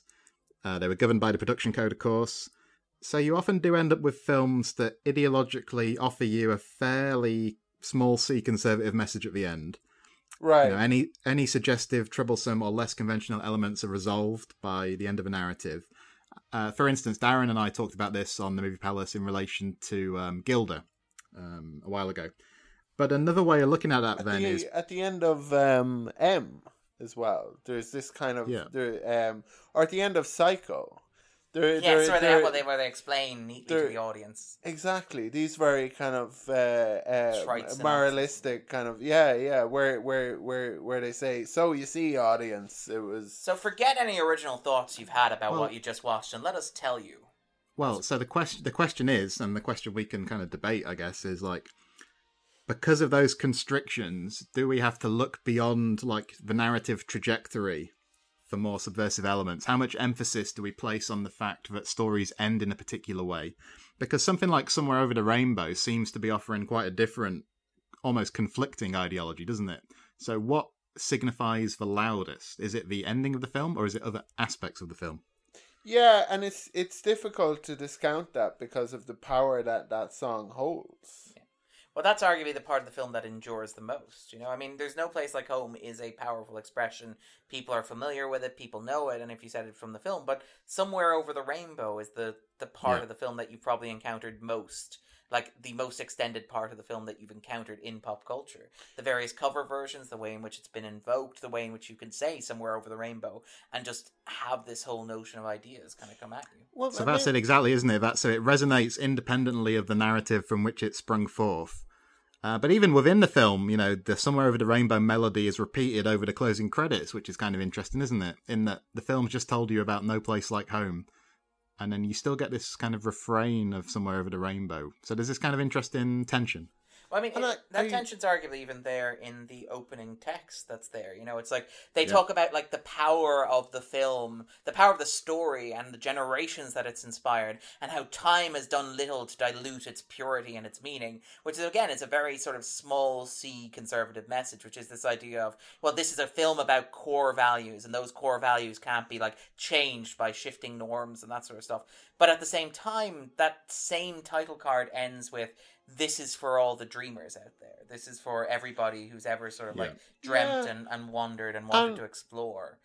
And you have that push and pull. I think it's very kind of accurate to describe it as a push and pull, because we tend to want a movie or a piece of art sometimes to have a thesis that you can either identify with or reject.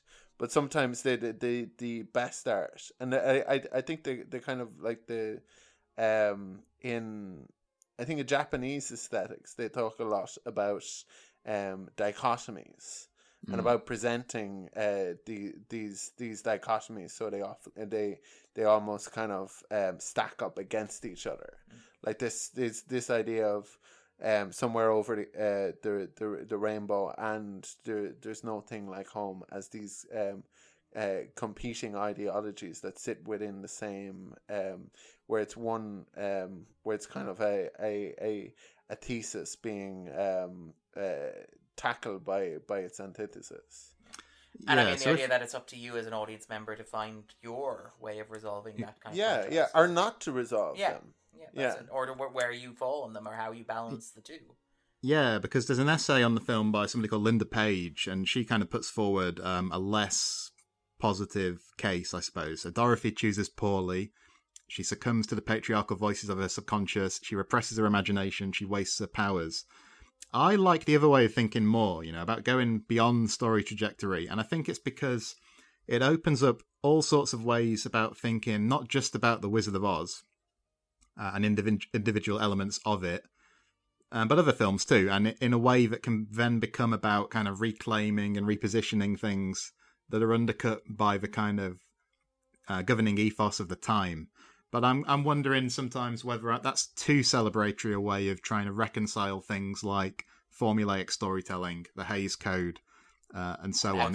Is it on there? Yeah. Yeah. Is it kind of trying to kind of give those things a pass? I don't know.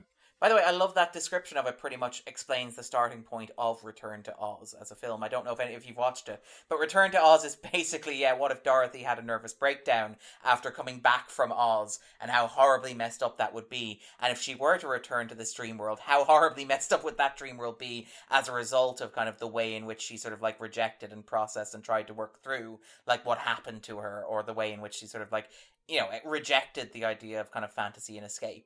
And it kind of like it's kind of interesting to read Return to Oz, because Return to Oz almost feels like it's engaging with that criticism. Although I'm still not sure it's a particularly. I have a soft spot for it, but it's not a great film.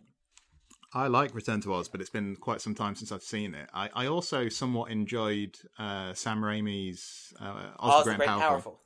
Yeah, which I think was one of the few films I saw of that kind of wave of 3D filmmaking that used it quite effectively. But that's kind of interesting, the way they tackle The Wizard of Oz subsequent, later filmmakers tackle it. It seems to be one of those films that's almost considered sacrosanct from old Hollywood, in the sense that you can do a sequel, you can do some kind of spin-off or prequel, you can do The Muppets Wizard of Oz. The Wiz, for example, with Diana The Wiz, Ross and you can Michael shift Jackson. the narrative. Don DeMello's Disney's The Wizard of Oz. Yeah, you can do those kind of things. Later.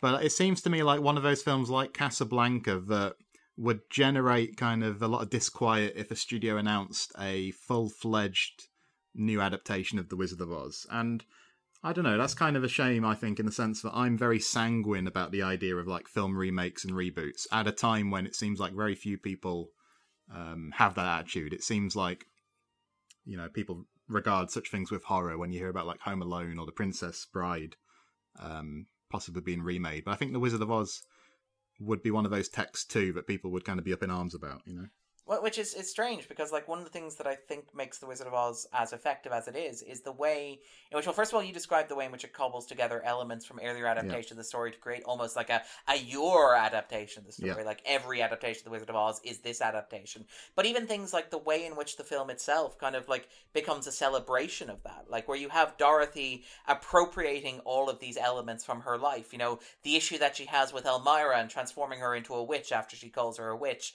Having Aunt M become the Emerald City that she sort of wants to go towards, or Professor Marvel serving as the Wizard of Oz, this sort of like convincing charlatan and stuff like that, and the way in which these ideas are reprocessed and reworked and reconceptualized and couldn't reimagined. Be made now anyway. This movie, because it couldn't be like, get into my van. Yeah, okay, that was a real strange moment to watch in 2019. Watching that, yeah. Where it's like, we're outside in the public. Step into my private little van here, and we'll get you sorted. Which is very, very creepy. But it's interesting because I think you're onto something there. I'm not as inherently skeptical as remakes as other people are, and I'm maybe not quite as optimistic or hopeful as you are. I don't think other people are that skeptical as we're giving them credit for. I think every time a new remake gets brought up, I always hear people saying, why do they have to remake all these movies all the time?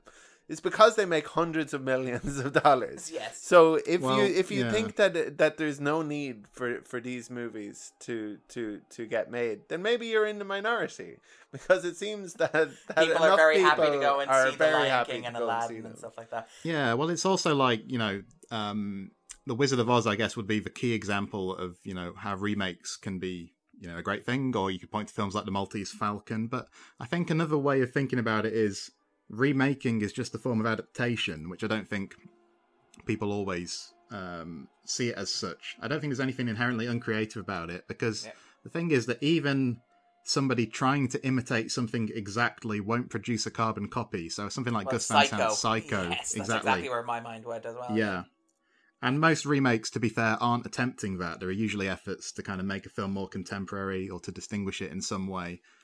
I think there is maybe a historical basis for this aversion to remakes that's kind of interesting, though. And again, it's not really Wizard of Oz related, but it used to be the case it could become harder to see certain films if they were remade. So something like John Ford's Stagecoach, to go back to the 1939 theme, when that was remade in the 1960s, it suddenly became difficult to see Ford's film. And was supplanted by it almost. Yeah, it was kind of out of circulation for a while. So I can perhaps understand remake unease in that sense. It's not impossible to imagine a scenario such as that playing out today in a different form with different technology.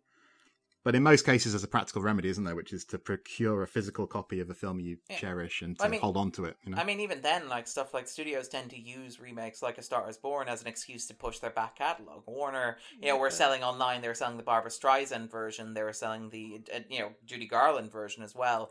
The 1930s version was actually in the public domain, so they weren't selling that one, but you could download that one, of yourself. But Beauty and the Beast jumped into the 250. Yeah, Aladdin came into the 250 as well. Coinciding with its live action. So you have this idea that like remakes become an excuse to celebrate original film to a certain extent, to celebrate the original films as well. Like it's an excuse. If our listeners are really good, we might do an Aladdin. If our listeners are very, very good, we might do Aladdin possibly. But we need more followers, more reviews. More of our tweets retweeted. Thank you, Andrew. And then maybe. But yeah, no, I think there is. But what's interesting though about the Wizard of Oz is that, like you mentioned that earlier, where remaking the film itself seems, sacrosanct, but you have this history of approaching it through different angles. I mean, we were joking about like the politics of Oz, but the politics of Oz become Wicked, which is its own cultural phenomenon, the Broadway smash musical, which I'm surprised hasn't been adapted into a film itself. The novel becomes the musical, and I'm surprised the musical hasn't become kind of an adaptation of itself. But it deals with things like it approaches, because Oz is such a gigantic thing, because it's such a huge, potent cultural force, it comes at it at a slightly different angle, and it asks, well, really, what is it about the Wicked Witch that's wicked? What do we actually see her do that's wicked? Like, what is she so bad? Why is she so evil? And she definitely has her strong points. Like she knows how to do entrances and exits. Yeah. Which again, that's one of the interesting trivia things about the film, isn't it? Just to kind of bring it down to that level, but Margaret Hamilton, I think, quite badly burnt. This thing where she disappears into the ground. I think there's a trapdoor. And flames kind of spit up, in the Munchkin Village is the one. That's the one that almost killed her. Because flames do come up when she disappears into the trapdoor. She described it, I think, as an oven, if I remember correctly.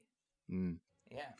Yeah, I think there's more to be said. I know we've talked a lot about the kind of production and so on, but even more, I mean, like the costuming is really interesting. So by a guy called Adrian, which Gilbert Adrian, but just known by his surname, MGM's premier costume designer. I guess known for his costumes was people like Joan Crawford and Greta Garbo. He married Janet Gaynor. But I think we shouldn't underplay. I think a film like this represented not just an immense challenge for people like him, but also an invigorating one, because it was this fantasy setting. He wasn't tied down by things like historical accuracy as he would have been with costume pictures. But one of the really interesting stories, and I hadn't fully appreciated this myself until I started reading around this week, is the creative impositions that Technicolor created had these repercussions for people like the costume team, because certain colours would translate to film so inconsistently. So like a pale blue could be washed out when it was processed on film. Yellows could come out looking green or orange. So apparently there was like a stand-up kind of heated confrontation at one point between Adrian and the colour director. And the cinematographer had to be this kind of mediator. He had to work up like a 6-page guide of relative colour values to help with makeup and costumes. So I think in the film, what's really impressive is there's a fluidity to the filmmaking. But these Technicolor cameras were like these gigantic things. They were meant to weigh like 400 pounds or something. So considering that, the the fluidness of the camera and all the movement, and like that shot when you first go into Oz and you see the land and so on. It's really astonishing. It's a marvelous technical feat, this film. It is indeed. And again, like, that's the thing with that shot. We talk about the transition and the way in which it goes from kind of sepia tinted to colour, which is striking of itself. But once that happens, the camera becomes a lot more adventurous and a lot less sort of static. It's, the camera moves earlier on. You have tracking shots and you've got, like, scenes where characters will run across and the camera will follow them. But, like, there's nothing as impressive as that sequence when Dorothy goes to the door and the camera literally takes you on a tour. This wonderful kind of slow movement through the trees and kind of around, circling, coming back to meet Dorothy on the other side of the bridge between the yellow brick and red brick roads, which is just this wonderful kind of move where the film is like, yes, breathe it all in. Where does the red brick road go? That's a question. I'm not entirely sure myself. Probably into a matte painting. Were they into thinking a cardboard about wooden plywood a sequel? Yes. Yeah. A sequel sort of kind of spin-off there as well. But actually, to bring that back... We don't know about the Witch of the South. She's left out as well. And Glinda, as I mentioned earlier, is an interesting character because Glinda, there's this... And again, this is probably because you're watching it as an adult. I love Glinda, don't you? But where she's talking about, like, there's this motif of, like, what does Glinda know and when does Glinda know it? Which is when, because there's this sense throughout that she's... Are you a good witch or a bad witch? And she's sort of portrayed as this vaguely innocent figure, but she's also somewhat omniscient and, omnipotent as well, where she can do things like, she chides, the Wicked Witch about, aren't you forgetting about the slippers? And then the slippers just happen to appear on Dorothy's feet. Oh, what a coincidence. There's a moment where she says, when she's talking to Dorothy, and she's like, those slippers, the ones that I just drew the Wicked Witch's attention to because I'm guessing they're important to her. Well, they must be very powerful, or else she wouldn't want them so badly. I clearly don't know anything about that. Never mind. Or even like later on where she explains, oh, by the way, to get home, all you need to do is click those heels together. Not that I know anything about those shoes at all, but there is this kind of weird sense, even like before Wicked, even before I knew what Wicked was, that like there's this sense in Oz that there's stuff that's not quite right. There's the weird thing where the wizard is like, bring me the broom of the Wicked Witch of the West. And you're like, well, what is his long game here? Is he planning to just like destabilize the region? Or does he like want Dorothy to get killed so he doesn't have to worry about this anymore? What is his game here? What is he planning? What does anybody do with that broom once they bring it back to the Emerald City? Why does he set this mythical quest for her, aside from the fact that it gives the film a nice sort of third act action beat, which I kind of like. I kind of like that randomness to it. And I like the fact that it doesn't make sense. He It's feels nonsense. threatened by the Wicked Witch of the West. She's obviously going to do something bad to the city because she's saying like surrender Dorothy, and they're like, oh God, we better do it. Yeah. So he says, hey, you've got you're the witch, target here, yeah. Witch of the Veil. You have those red slippers. You can take care of this for us, right? Exactly. Yeah. I think it also ties into But unwittingly. Does that imply the witch has like left the Emerald City to its own devices and governance up until this sort of Dorothy Gale arrives and causes a political crisis? Well, do we know that the Emerald City is ruled by? I think it's ruled by the Wizard of Oz. Yeah. And that none of the four witches rule the Emerald City. So what you're saying is the death of the Wicked Witch of the East was a destabilizing element, actually, and so the Wicked Witch of the West is hoping to move into that power. Oh gap. yeah, no, the Now, Wizard of Glinda's Oz jockeying wouldn't for have position. dreamed of suggesting a power play. It's just the opportunity presented. Things are itself. different now. Yeah. Yeah. The rules have changed. I love the idea that he could just hop in his balloon and go home, by the way. And it's just like, no, I want you to kill the Wicked Witch first. You think he's going home? I don't think he knows where he's going. That's a fair point. Sorry, Carl. No, it's okay. The thing about Oz's meaningless quest, bring me the broom and all that, I had kind of a thought as I was watching the film today, and I think it unwittingly ties into something that Michel Foucault kind of outlined. And it fits in, it kind of chimes with this film fairly well, I think. He said the 19th century was defined by an obsession with history. The 20th became defined by anxieties about space. And he says that the way our cultures kind of set up space is they're ruled by a certain number of opposites, So you have like work and pleasure, urban and rural, and so on. And of course, in this film, we have Oz and Kansas. Yeah. And Foucault talked about locations which are endowed with the curious property of being in relation with all the others, but in such a way as to suspend, neutralize, or invert the set of relationships designed, reflected, or mirrored by themselves. So basically, he said that we had, society produced practical utopias called heterotopias, a place that lies outside all places and yet is actually localizable. And I was kind of thinking, well, that's Oz, isn't it? So all the stuff that Foucault kind of said, he kind of outlines these principles about how these spaces work. You can only enter a heterotopia by special permission. I think that applies to the Emerald City. Yeah. He talks about the importance of completing gestures to navigate heterotopias. So you've got to wear the red slippers, you've got to follow the yellow brick road, you've got to bring me the broom, so on and so forth. So, I don't know, I guess it all fits really well with this film. The way the filmmaking, though, like we said, this fluidness to the filmmaking, the shift into colour, so the fluidness in Oz as opposed to more so than in Kansas, yeah. So I could see somebody finding those binaries that the film sets up a little bit crude, perhaps, and I think that's sometimes why people find the ending a bit cliched or whatever. But I think that's what the film gets powerfully right. I think it chimes with the way space is organised in the real world in a funny sort of way, but it gets a nice... it's expressed very well here in a nice dramatic fashion and a comedic one. And it is interesting in terms of Oz as well, the way it's portrayed. And we joked about the wizard being ineffectual, but the men of Oz are traditionally presented as ineffectual. Yeah. The film is surprisingly, I don't want to call it overly progressive for a film that's, there's no place like home, as much as we discussed that dichotomy existing there. But it's interesting that how many of the powerful actors within Oz are the women rather than the men. Oz the Great and Powerful is revealed to be impotent rather than omnipotent, for example. But it's like the Wicked Witch is a threat. But even like Glinda, seems to be pulling the kind of strings going on here as well. But the fact that like Dorothy is this agent of change and she ends up bringing the Tin Man, the Scarecrow, and the Cowardly Lion together and kind of teaching them that they have all the virtues that they need all along, but it's her journey that they all go on. I think Salman Rushdie has also argued that one of the things that gives I never realised Salman Rushdie had so many things to say about it's one of his favourite films. Yeah. He wrote the BFI book about it, I think. Really? Well. Oh, yeah. He's a big fan as well. He talks about seeing it for the first time as well. We'll include links in the show notes. But he's argued that like one of the things that resonates in the film, and it kind of, I think that's why he doesn't come back to that, like There's No Place Like Home, is that he sees the film as, again, a generational struggle. And we talk about the film being a quintessentially American mythology. And again, the overlap between something like Star Wars as well, I would argue, has a similar motif. But this idea of, throughout the film, Dorothy is presented with, first of all, evil older authority figures. So, Elmira Gulch, who owns like half the county, and is so powerful that she seems to have the sheriff in her pocket. And so there's no, she can bend the law to serve her means.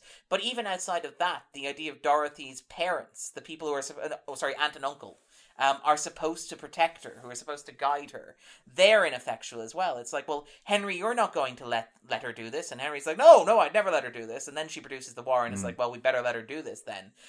But even then, when Dorothy goes off to Oz, and it's like, well, find the Wizard of Oz. The Wizard of Oz will be the one who can help you get home. And it turns out he's just a bumbling idiot who has no idea what he's actually doing and no sense of where he's going.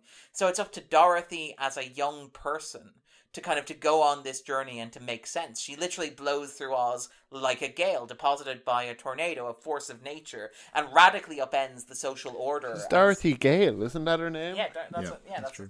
But she radically upends the kind of social order and the social structures of Oz and kind of changes them in a way that kind of reshapes the landscape, both literally and kind of figuratively. In a very satisfying way for her, I'm sure, because she's introduced as the most annoying person, but also it's entirely possible to ignore her.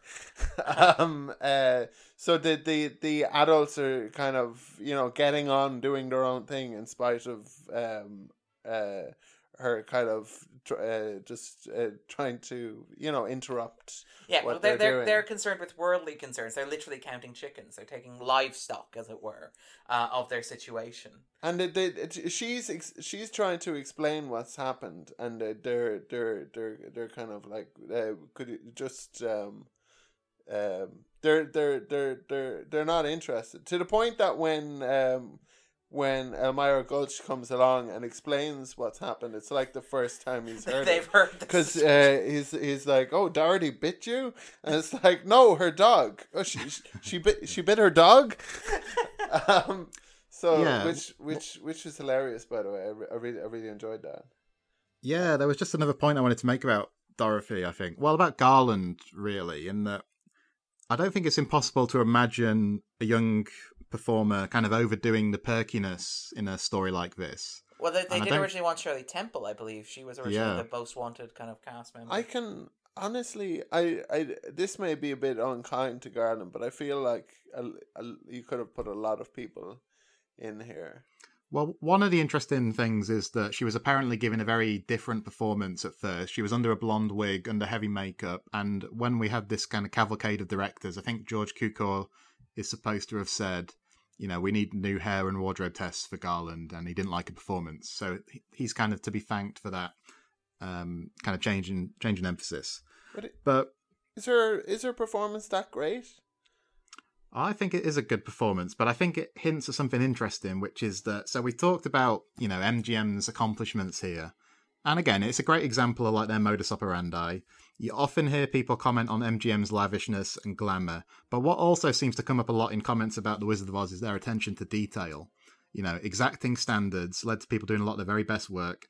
The studio wanted to show it off, etc. You get very brightly lit sets, so you can see every kind of dollar that's put up on the screen.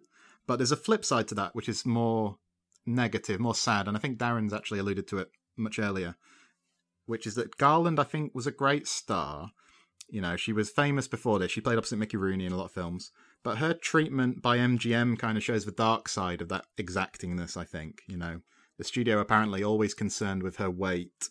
They would give her pills designed to kind of keep her appetite down, I think is the implication, and sleeping pills to a lot of their stars as well.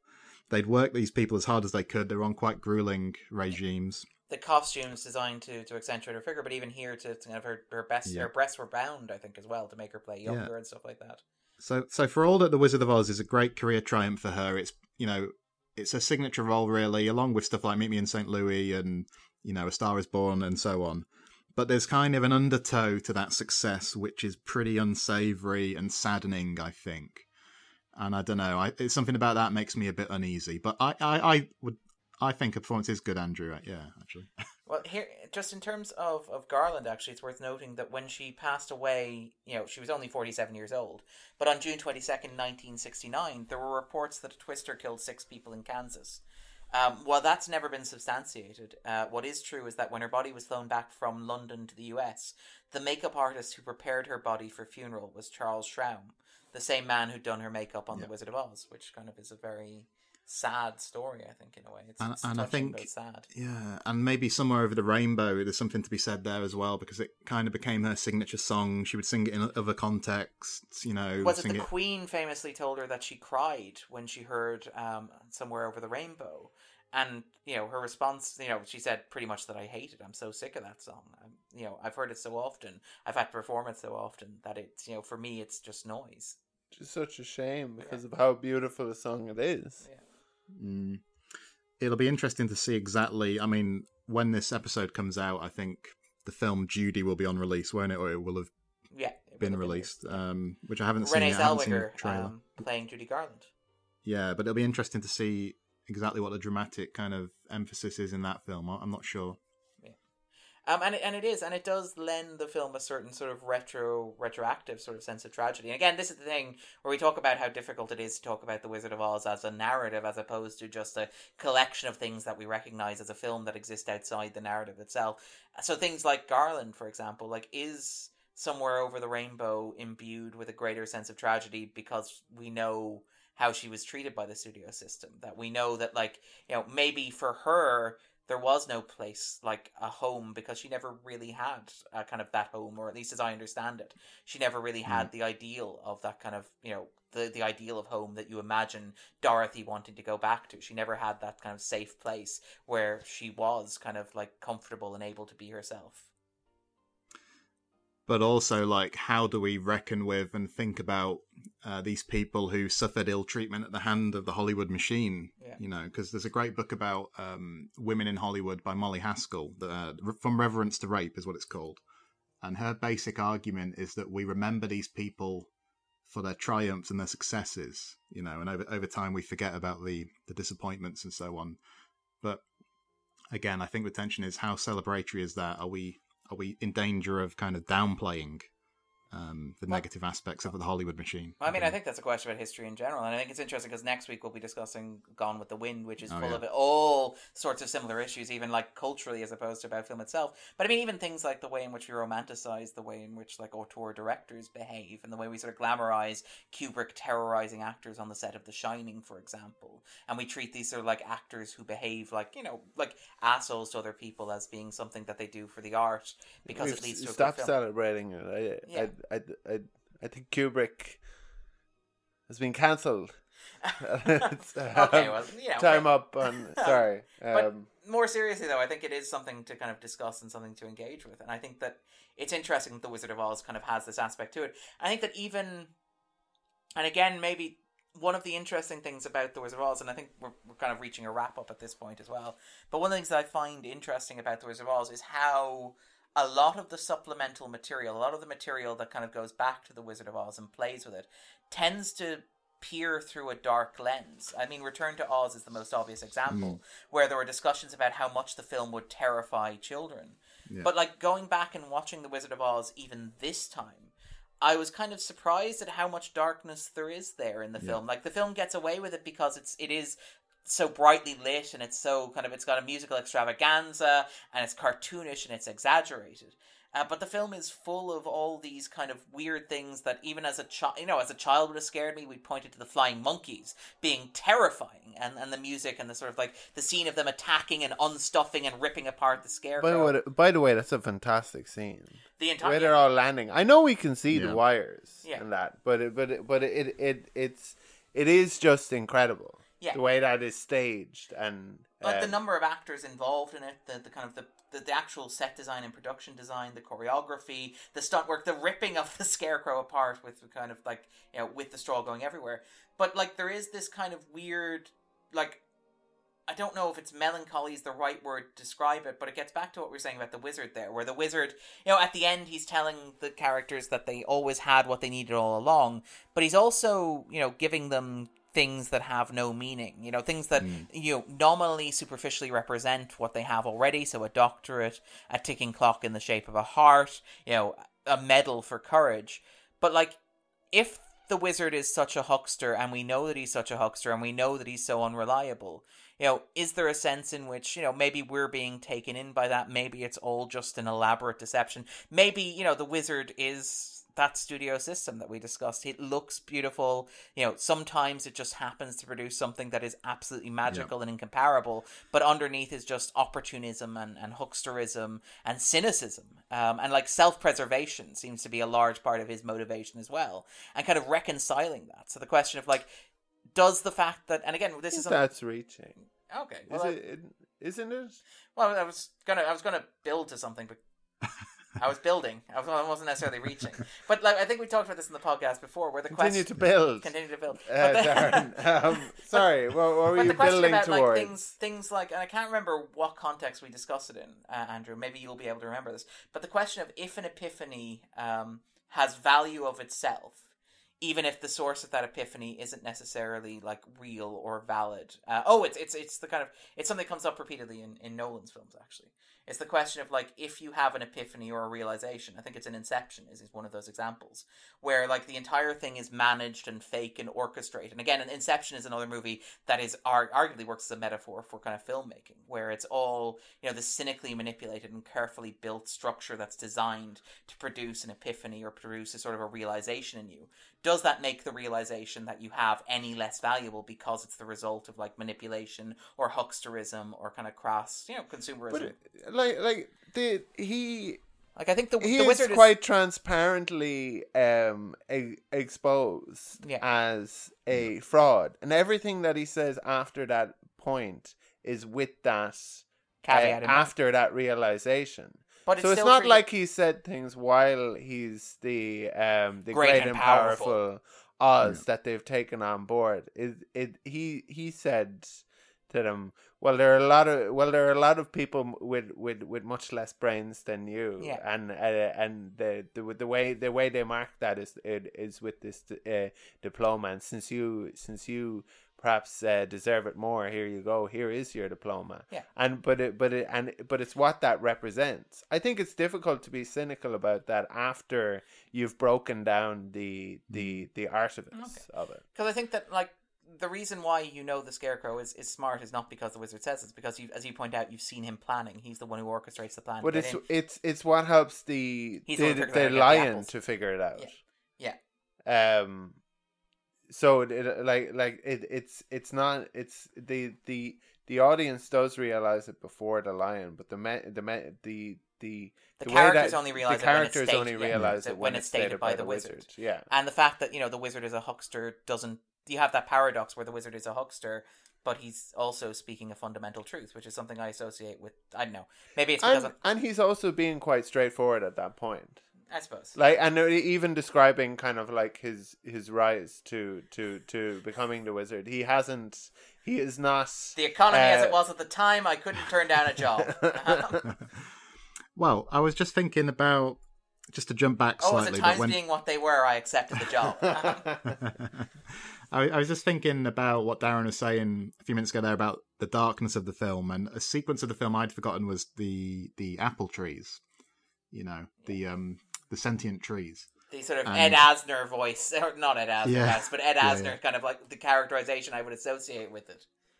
And it's interesting, you have these things that seem like they're from a more European fairy tale tradition, like the dark forests and things, but there is something quintessentially American about The Wizard of Oz, isn't there? And I think, I don't know, because it's a studio production released in 1939, as we said, that's the year many people regard as like the apex of classic Hollywood. Because this was a filmmaking regime that produced stories in forms that can be done in other cultures, but they often feel, I don't know, like truest when they are issued from Hollywood in a funny sort of way. So things like musicals or westerns or gangster movies. Because it's a story that has this kind of heartland American rural setting in a way that's very evocative.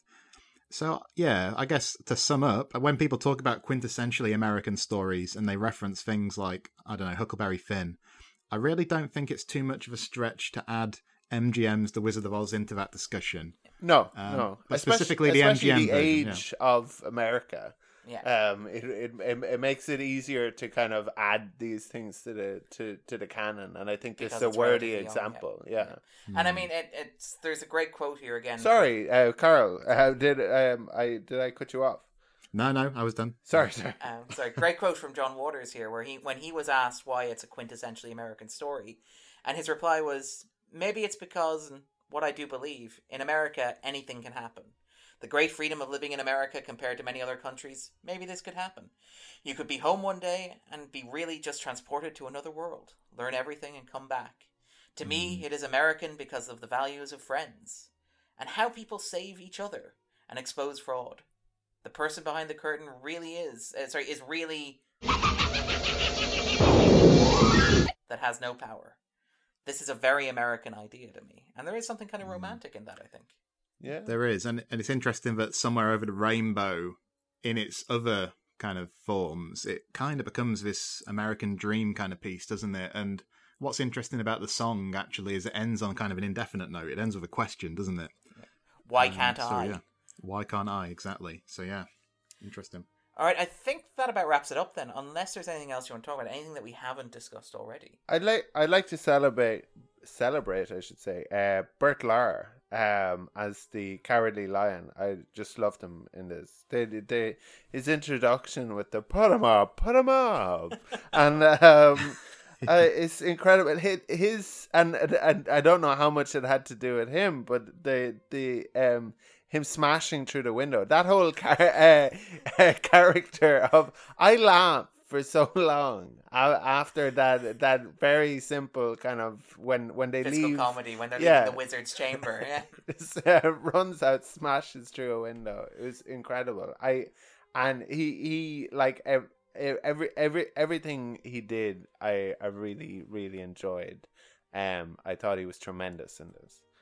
The last thing I wanted to say is just that because we've talked about people like Jack Dawn and Adrian, I think it's also fair to mention Cedric Gibbons, who was the chief art director responsible for the sets, and someone who'd made a name for himself on historical epics, had done more Art Deco stuff as well. But The Wizard of Oz, again, a very different challenge because of these fantasy settings. But just in brief, again, it underscores that importance of collaboration, as we've said so many times in this discussion.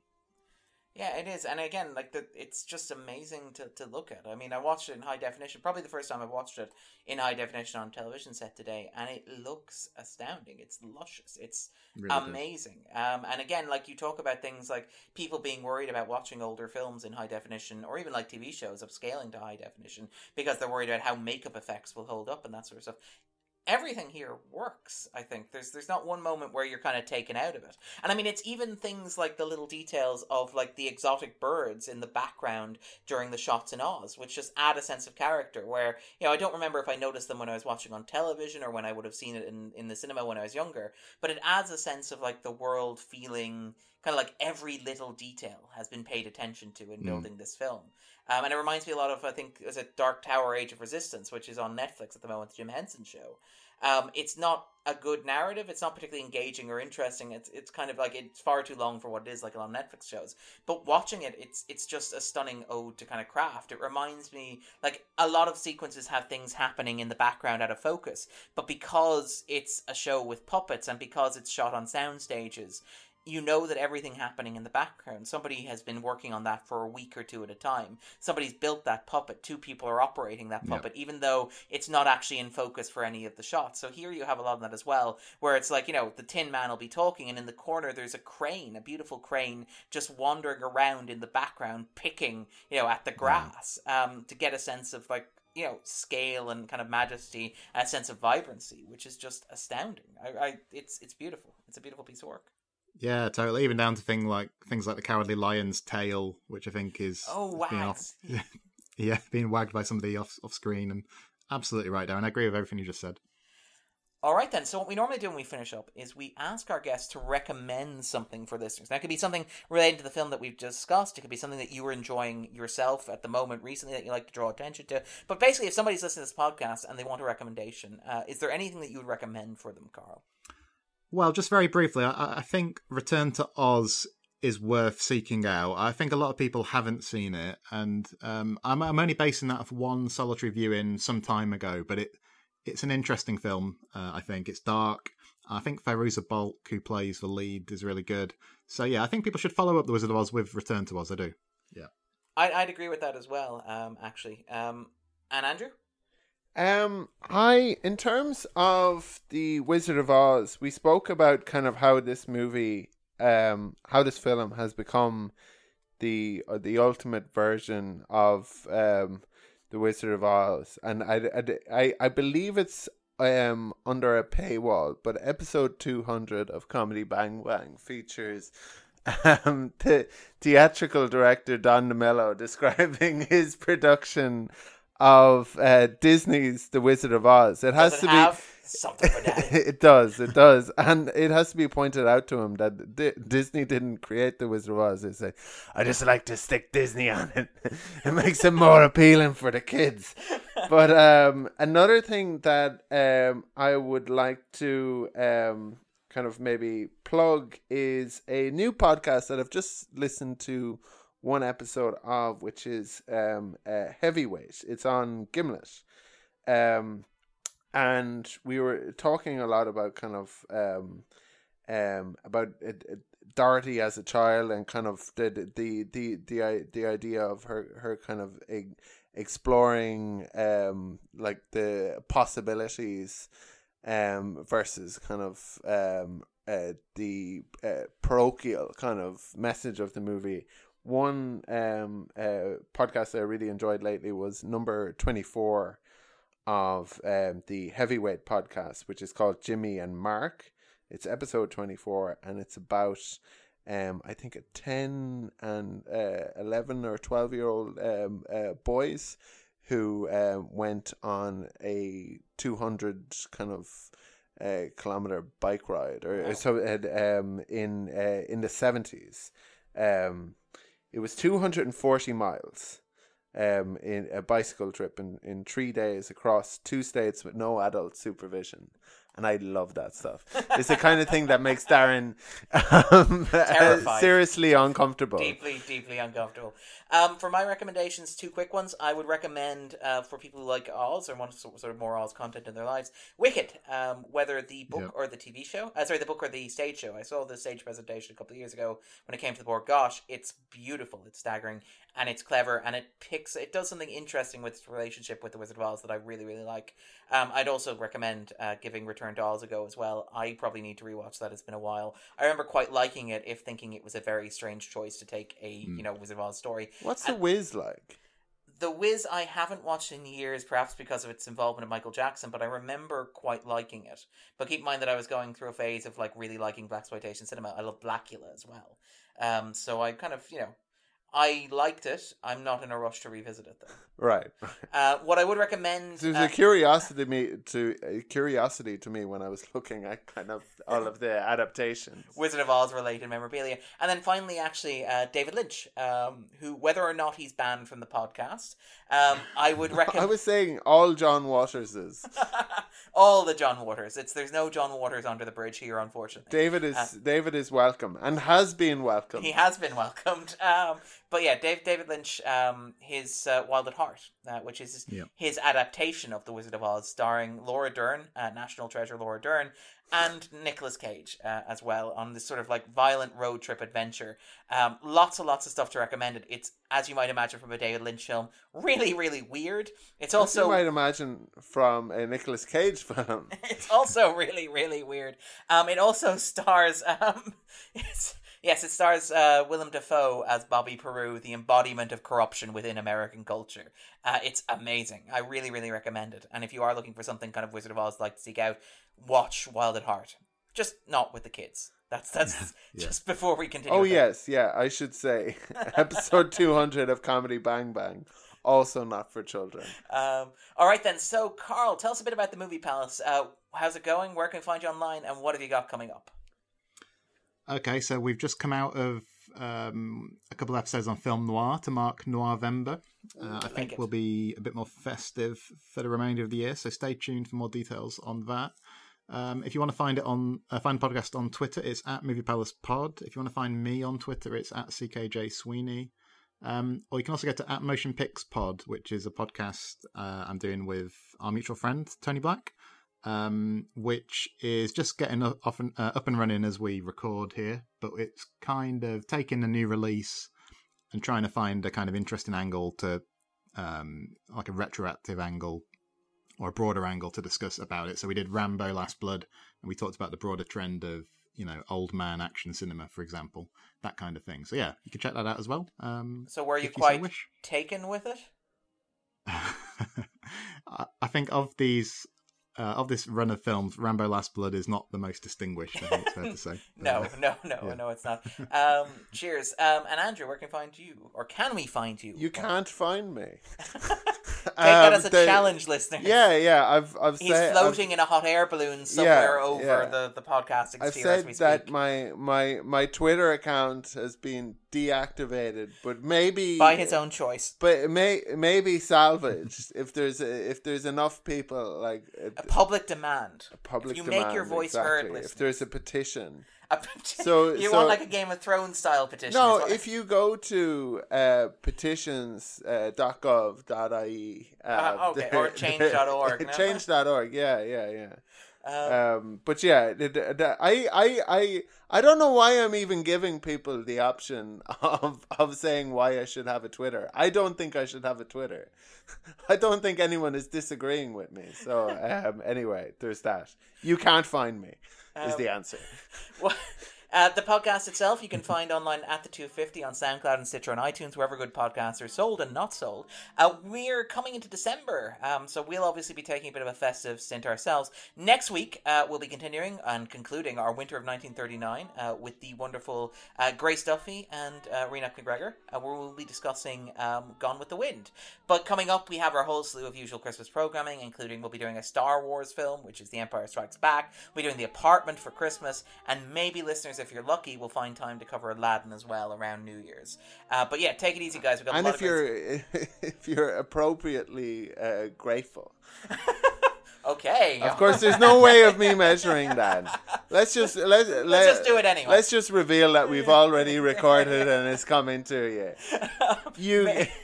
You get a podcast. You get a podcast. You get a podcast. Merry Christmas, guys. Happy December. We'll see you next week. Bye. Thanks, Carl. Thank you, Carl. Thank you. If happy little bluebirds fly beyond the rainbow, why, oh, why can't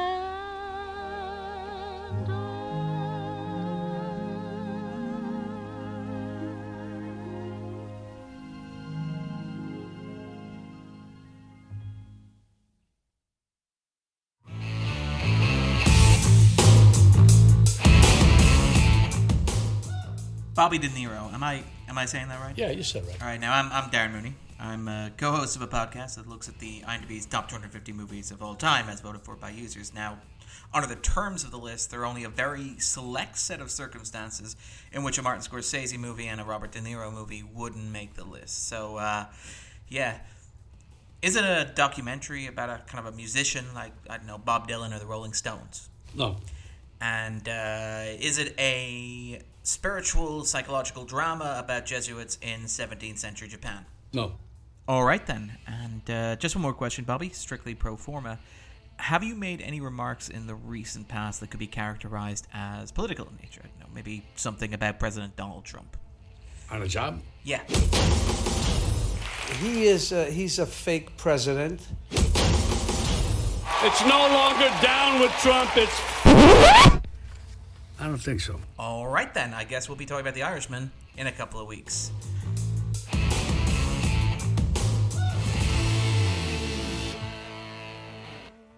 Actually, you know, Bobby, we're doing a season of Scorsese films next year, and I wanted to call it Scorsese for 2020. Right. But it seems like some people have been complaining about it now. It doesn't matter who they are. Not a big deal.